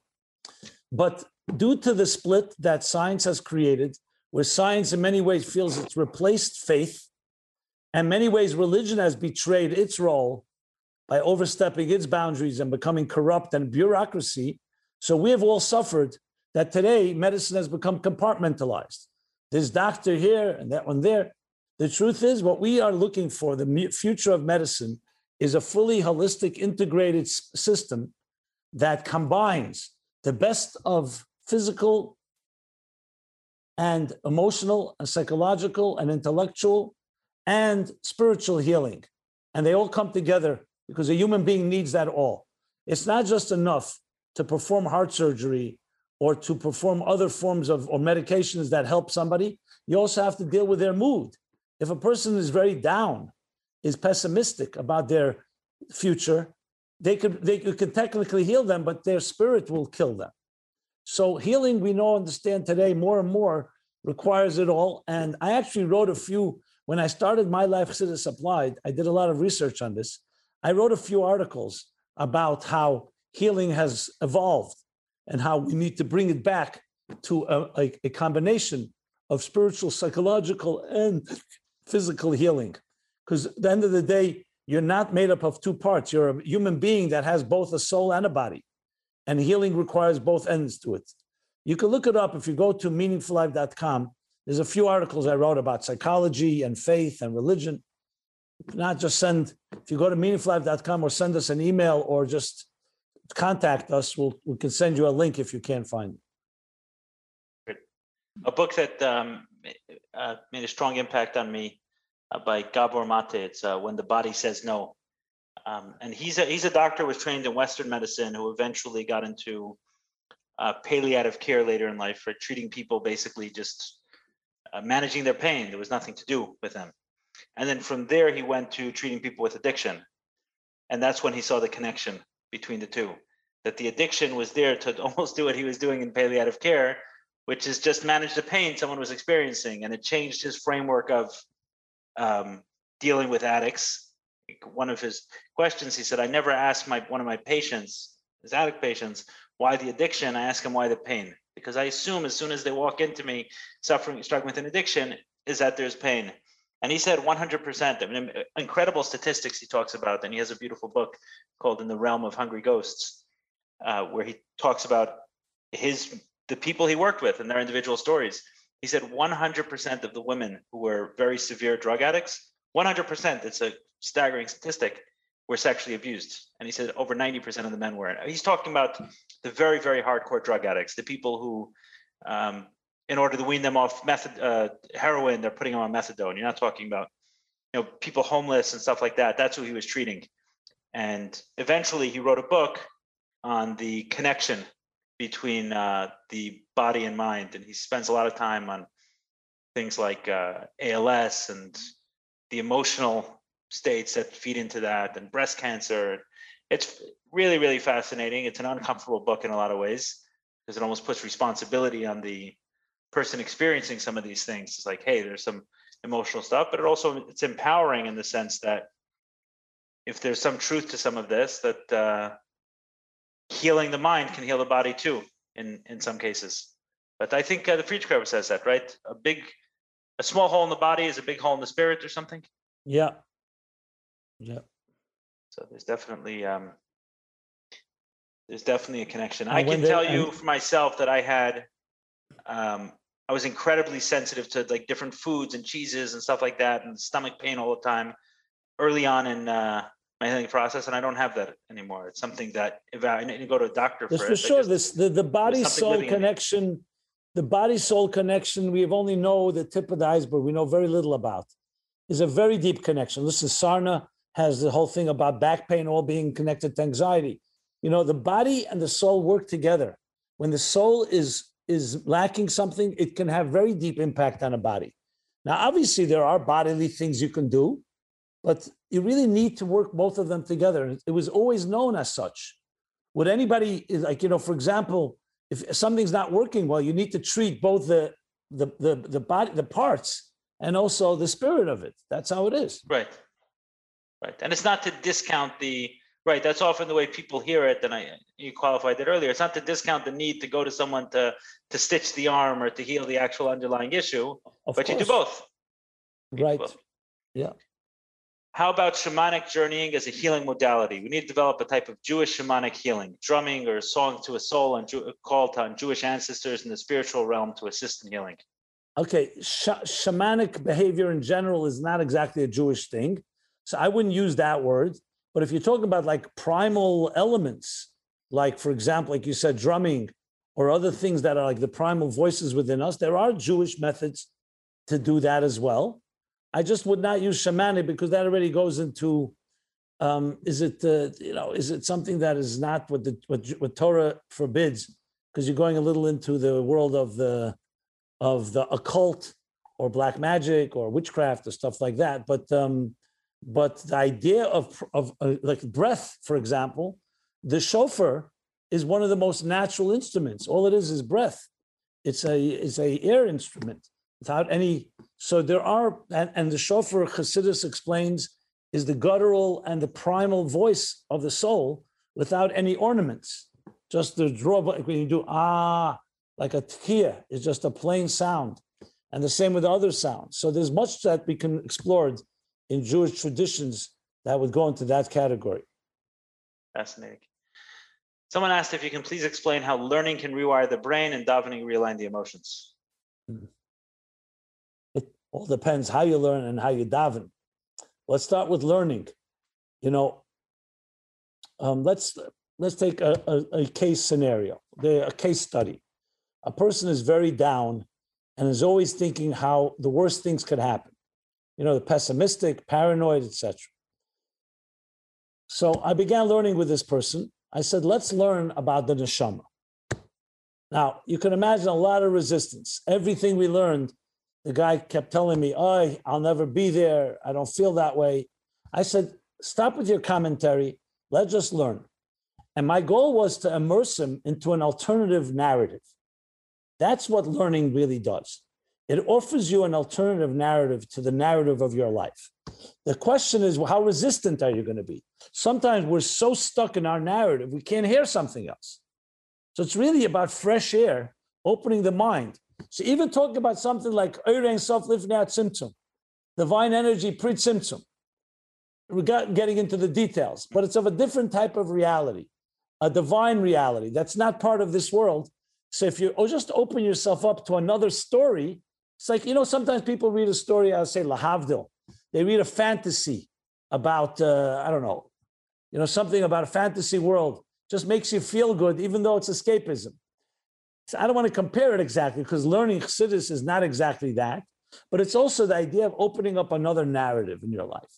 As far as emotional conditioning, what do you feel? Our emotions are usually trapped in our impulses, the things that right now either frighten you or attract you. And it's very subjective because once you're attracted to something, nothing can work. It says tefillah is avodah shebelev, service of the heart. So the first step in davening is to try to speak to your soul. Listen to your soul. Speak to your soul. Emote. In Tanya talks about that you have to have Rachmanis in chapter 46. Rachmanis on your soul. Have compassion for yourself. Your soul is such a beautiful force. It's come into a gullus, into a very displaced state in this world where it sees a lot of corruption and duplicity and hostility and lying and all that this world is about. It's good to have compassion for your own soul. So that's the beginning of an emotional experience. It's just like when you love someone and you see they're in pain, feel for them. So it gets you out of your emotional, subjective, selfish state, self-interest, and you're focusing on something that's more than just your immediate, it's more your deeper soul or other things that are around you. It could also be the compassion for another person. The main thing is to stop focusing on self, on me. So these are just a few words about understanding how to recondition the mind and how to recondition the heart, the emotions. I can touch on that for a second. So one of my, I know steps are favorite, but from my experience. So like my experience with Gemara, I guess, translated to the way I got into the steps. And I assumed that whoever wrote it was very specific about every word. I didn't just say it randomly. So when one's going through the steps, there's like interesting uses of language in certain times. So for example, oftentimes you just see, we made a decision to do X. We made a decision, made a searching and fearless moral inventory, admitted to ourselves, right? There's like standard word, but then there's one step, it's a second step, which in some ways is the first step of healing, because the first step is admitting to have a problem. The second step is kind of the first step of healing. And it reads, came to believe that a power greater than ourselves could restore us to sanity, right? Which when you go through it, came to believe that a power greater than ourselves could restore us to sanity is one has to start having hope, right? What are my obstacles to believing that I can be healed, essentially? Maybe I lost hope. Maybe I lost self-confidence. Maybe I lost. But it doesn't say we believed. We believed we could be restored to sanity. It doesn't say that word. It says came to believe. What is came to believe? That expression to me, I've heard some people say, is you want to come to believe. How do you, first you came to a meeting, then you came to your senses, and then you came to believe, right? You came to believe in yourself. I've heard that explanation as well. But this one is, it came to believe is very specific language that it's experiential. It's, I came to appreciate the taste of beer. What does that mean? I didn't read it in a book. I didn't have it one time. I slowly over time developed and I came to find that. And when I'm sponsoring people, when I'm working with them, I'll often say, find those little things, like little tiny things that maybe it's a phone call you got from someone when you least expected it. Maybe it's the way you bumped into this room. Maybe it's something you heard in a meeting that was the perfect thing you needed to hear. Who knows what it is, right? But these little slight things that make you ask the question of what if? What if maybe there's some sort of guide? What if maybe I'm not as bad as I thought I was? What if maybe there's some hope for me? And those little cracks in the armor eventually get to, I came to believe that I could get to that. And I think with the learning, it's very similar. It's those, when someone is in anxiety, when someone is fear, they're quite literally meditating on a negative experience. I mean, that's what they're doing. They're in deep meditation on this catastrophic event that's going to happen. So if I go into deep meditation onto a positive and I keep drilling that, or a thought, and I keep repeating that, my sponsors taught me that invariably someone struggling with addiction, if I'm struggling or someone else, someone further along in the program, one of their first 3 steps have a have a problem in it. I'm not going to go into all the steps right now, but what are the 3 steps? The 3 steps are thoughts, they're ideas. They're not nothing practically. It's not even EMDR. It's just a thought. But one of those beliefs are starting to crack. In a nutshell, one is the belief of admitting a problem. The second is I have hope. And the 3 is a firm decision to change it. Those are the 3 steps. So if someone has a problem, he's taught me to always listen to where is that crack. And what does that mean? That the learning either it never permeated fully, or the learning permeated, but now it's starting to evaporate a little bit. That needs to be kind of relearned. But I've seen it practically, and I guess it's unfortunate that I always need to use recovery or therapy in order to apply a Hasidic concept, but that's my life experience. That's the way I've arrived at it. It's perfectly good. It's perfectly fine, because in a way it's revealing the divine of Hasidus in other areas of life and seeing it through different lenses, which is great. This is how we learn.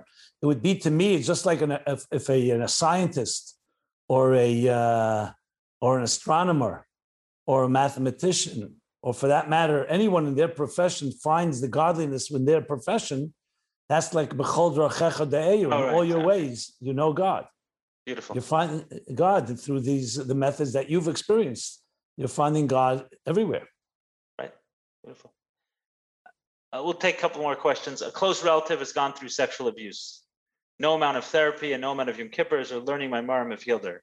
She still suffers PTSD. Is there anything practical Rabbi Simon can offer? Though I've been advocating and saying that Chassidus has answers, I did not negate the need to use every possible method out there, every professional. I don't know the person's situation. My questions that I have is this relative of yours, is she seeing a professional? Does she have someone she trusts?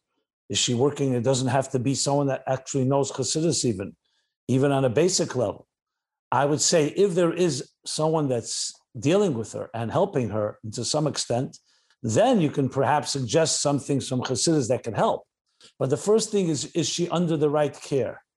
If she's not, you have to find her a professional that is experienced with dealing with PTSD and dealing with trauma, sexual trauma. I don't know the age of this person. I don't know what the family unit is like. There's a lot to ask before me giving any advice.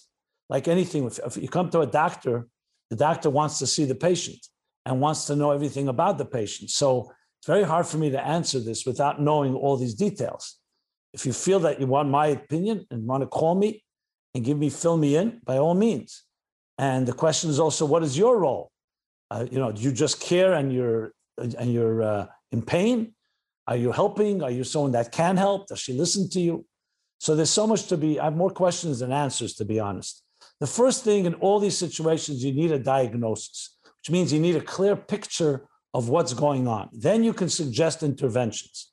I am not going to suggest intervention out of the blue without understanding all of that. And that being said, by all means, anything healthy you can introduce into her life, whether it's loving friends, whether it's involvement in good projects that gives her a form of satisfaction and contentment, whether she's in a healthy environment. Is she out of the line of fire? Is she hopefully not in a place where she still could be abused or hurt? All this is all part of what needs to be done. But a full, more detailed suggestions for intervention, I would need to hear a lot more details. Obviously, without specifics, it's very difficult to say anything. Read. There are a couple of things I would say. Number one is, right, with sexual abuse, there could often be something physical that's going on. I mean, you mentioned PTSD. There's something physical, and that needs to be treated, whatever that is.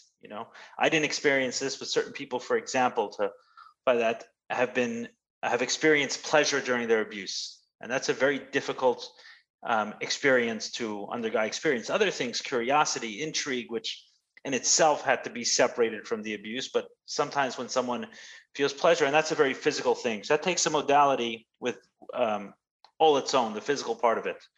But independent of that, uniformly sexual abuse has probably the primary damage is it causes people to believe a lie about themselves and a lie about the world. and almost everyone I talk to about sexual abuse, I get to this point at some time in the conversation, so I feel comfortable sharing it, is I'm going to want, when I'm speaking to someone who's been through sexual abuse, and this is part of my healing, is what lie did I believe about myself? Or what lie did I believe about the world? So as an example, I believed I was weak. I believed I was disgusting. These were two primary beliefs that I took on deep to the core of my being. And those are very difficult beliefs to shake. But once I realized that they're lies, they're simply lies. They're not true. They're not actually true about me. I felt weak because I was overpowered physically by someone else. I felt disgusting because I had an experience that made me feel disgusting. But being able to recognize them and see them as a lie was extremely important to me. I'm not saying that everyone comes to the same beliefs, but there are uniformly people who are sexually abused, independent of some of the other physical things that go on, and sometimes the trauma's quite literally stuck in their body. So I'm separating that because that has to be dealt with independently, but the beliefs that one takes on about themselves, which are lies, and about the world, right? The world is a dangerous place. People are going to take advantage of me. If any love is really just an excuse, any expression of love is really just an excuse to hurt me. Some of those are also lies about the world that we have, and those have to be pieced through. But my message always to people is that it's something possible to heal from, because a lot of people feel like sexual abuse is not. And I feel like I've healed from my sexual abuse, and I know many people who feel the same way. Not that it's easy, it's deep, intense work, but I've got to the point where I would say very comfortably that were I given the choice to be sexually abused and not to be sexually abused, I would choose to be sexually abused. And what I mean by that is I believe there's a director and a conductor to the world, and he chooses certain people to go through certain experiences, to be the people they need to be, do the things they need to do. And I believe that that's a place. I've seen many other people get to that place where they're able to see the way the abuse impacted them, put enough of those matters to bed, not put 100% of them. It's not the same person afterwards, but it becoming overall an asset and not a liability. And that's the message that I want to share is one, I mean, it's been a theme kind of throughout this, is one of deep hope for this person and for whoever else has gone through this, that it's 100% possible to heal with deep work and shattering some of the lies we believe about ourselves and the world. Let me see if there's any other questions that I think we should touch on. Someone asked over here, I need serious help and advice about a suicidal person close to me. Can you help? Joseph Katz. Oh, sorry. I shouldn't have mentioned name. I need serious help and advice about a suicidal person close to me. Can you help? For that, you need to call someone. If you want to call me, feel free. You can call Ellie. Anyone you feel you trust. I don't think we can just give advice just like that here. You agree, Ellie? I mean, that needs a personal call to understand the situation. You know, when you're dealing with something like that, it's, you know, so it oftentimes can be so time sensitive that it's important to get out of it immediately and get someone who's right. Don't remain passive. Immediately contact someone that can be helpful. That's a professional or an expert. And there are people out there. There are also good helplines that you can call anonymously, confidentially. You know any suicide hotlines that people can call, Ellie? There is a woman, Leigh Hershkovich Lafa. I think I'm pronouncing the name wrong. I've been to one of her workshops. I believe it's called Safe Talk Certified. I remember. I actually gave a few numbers out. I just don't remember them right now offhand. Certain websites that are very good hotlines, and or call someone you know and trust. Yeah. But by all means, if you're on this webinar, then you have a way of contacting me. You can reach out to me, and I can put you in touch with this person who. This is what she does. She teaches workshops on how to deal with people in immediate distress. This is exactly what her. I've been to one of her workshops, and I understand that she's very good at what she does, and this is the conversation she's steeped in. So I definitely would want to pass it on to. Someone wants to know if you're brothers with Rabbi Y.Y. Jacobson. That's my brother, yes. Someone asked a question where I'm in AA for 34 years. I suffered terribly from abandonment. It started from my parents, and now it is from my both children. I feel I am defective forever, and yes, I am in therapy and spiritual. Okay, so is the therapy working? Great. Then I hope it's working.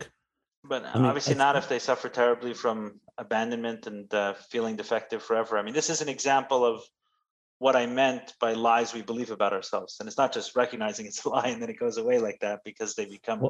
Well, my experience tells me that these type of questions that are being asked now have to be addressed one-on-one in a personal way. I mean, just to share platitudes or general statements, you need to speak to someone. 100%. And if the therapist isn't working, then find someone else. If you want to reach out to me, feel free to do that. The key is that you have to speak to someone. It's hard to give advice that's going to be very inadequate, anything that we'll say here. Could say a few points, but you're dealing with deep issues, deep-rooted issues that need to be addressed in a serious way, and need to know all the factors involved. If you have family that are support, you have a spouse that is a support to you, these things are critical. But over here, I'm reading this and I'm like someone who's been in AA for 34 years and still struggling with this. I think it's what it speaks to for me is the shortcomings of any one modality. There's no one solution. The 12 steps is amazing and we spoke highly of it, but it doesn't deal with trauma. It doesn't address it. It doesn't right. pretend to, and it needs to be supplemented with a lot of other things. I guess for all of this, for those, obviously, if someone's on this webinar, they can reach me or reach Rabbi Jacobson, and some of these conversations, obviously, if we had in person. But I do also like to say they came out in public, and there could be a message for someone who's not asking the question that they can hear. And who said it? That like sharing a struggle with someone, right? Like it reduces the weight significantly. I think it was in Hayam Yom or something I saw. I don't remember exactly. But, it's based on a verse. It says, "Im yideg leva adam yasichena." If a person is concerned or anxious about something, and their heart is anxious, they should share it with someone else, or they should distract themselves from it. There's two interpretations. I like to say the three most difficult words in the English language are "I need help." Okay. Was the hardest question for me to ask, and it's often the hardest. But there are many people who are willing to, and oftentimes we feel that's so defective that someone's not going to care for us when we reach out for help. So that's something that no one can do for the person other than the person themselves, is to reach out and ask for help. After many of these webinars, I get people message me anonymously. So I several weeks, I'll say, sorry. So I had this kind of conversation maybe 8 or 10 months ago. And shortly after that, I got an email from someone I can tell that it was an email made specifically for emailing me. He didn't want to give me his name. And went back and forth, even had a couple of conversations. And about 3 weeks ago, he emailed me from his real email address. Like he continued a conversation from his real email address. And to me, it was a sign of major healing and major shift. Like here, someone stepping into the light and saying, I need help and I have this problem. But it often doesn't start there, and it often takes an anonymous question or anonymous conversation and over a different name. And whatever someone needs to do for themselves, that's something no one else can do, is to ask for help themselves. Rabbi Jacobson, I want to thank you for this conversation. I very much enjoyed it. It gave me a lot to think about. Like I said, again, hearing the word chassidus, I'll never hear the word the same way. I always heard it as a concept, right? A book. Chassidus is a book, and you reframed it as an experience. We're talking about a multi-dimensional experience that one can step into. There's many, many different aspects. The analogy you gave of being in a Farbrengen, and one is hearing a concept, and one is feeling the camaraderie, and another is feeling feeling the Smirnoff. But people are connecting on a bunch of different levels. I think is an appropriate example of what we're talking about for this, and permeating many other aspects of that. So it gave me a window more into your world, your work. I understand better why you do what you do, how it all kind of dovetails, and I appreciated this conversation. I'm sure many others did as well. And I thank people for joining. I know it's been a couple of hours. Also for participating, a tremendous amount of questions and personal questions. So I hope that we're able to do justice to this important topic in only 2.5 hours. Thank you all. Thank you again, Rabbi Jacobson. Please everyone have a beautiful night. And thank you, Eli. It was great being here with you. It was great being here with you, Eli. And the goal, of course, is to ignite the soul and spirit within each of us and how we can each help each other and never give up. There's always more than you can imagine. We are filled with so much potential that we are not even aware of. That would be my bottom line message to all of you. And thank you again, Eli, for having me. We'll do more of this. I feel more energized, invigorated, and we'll create even more after this. So hopefully others who are listening to do as well.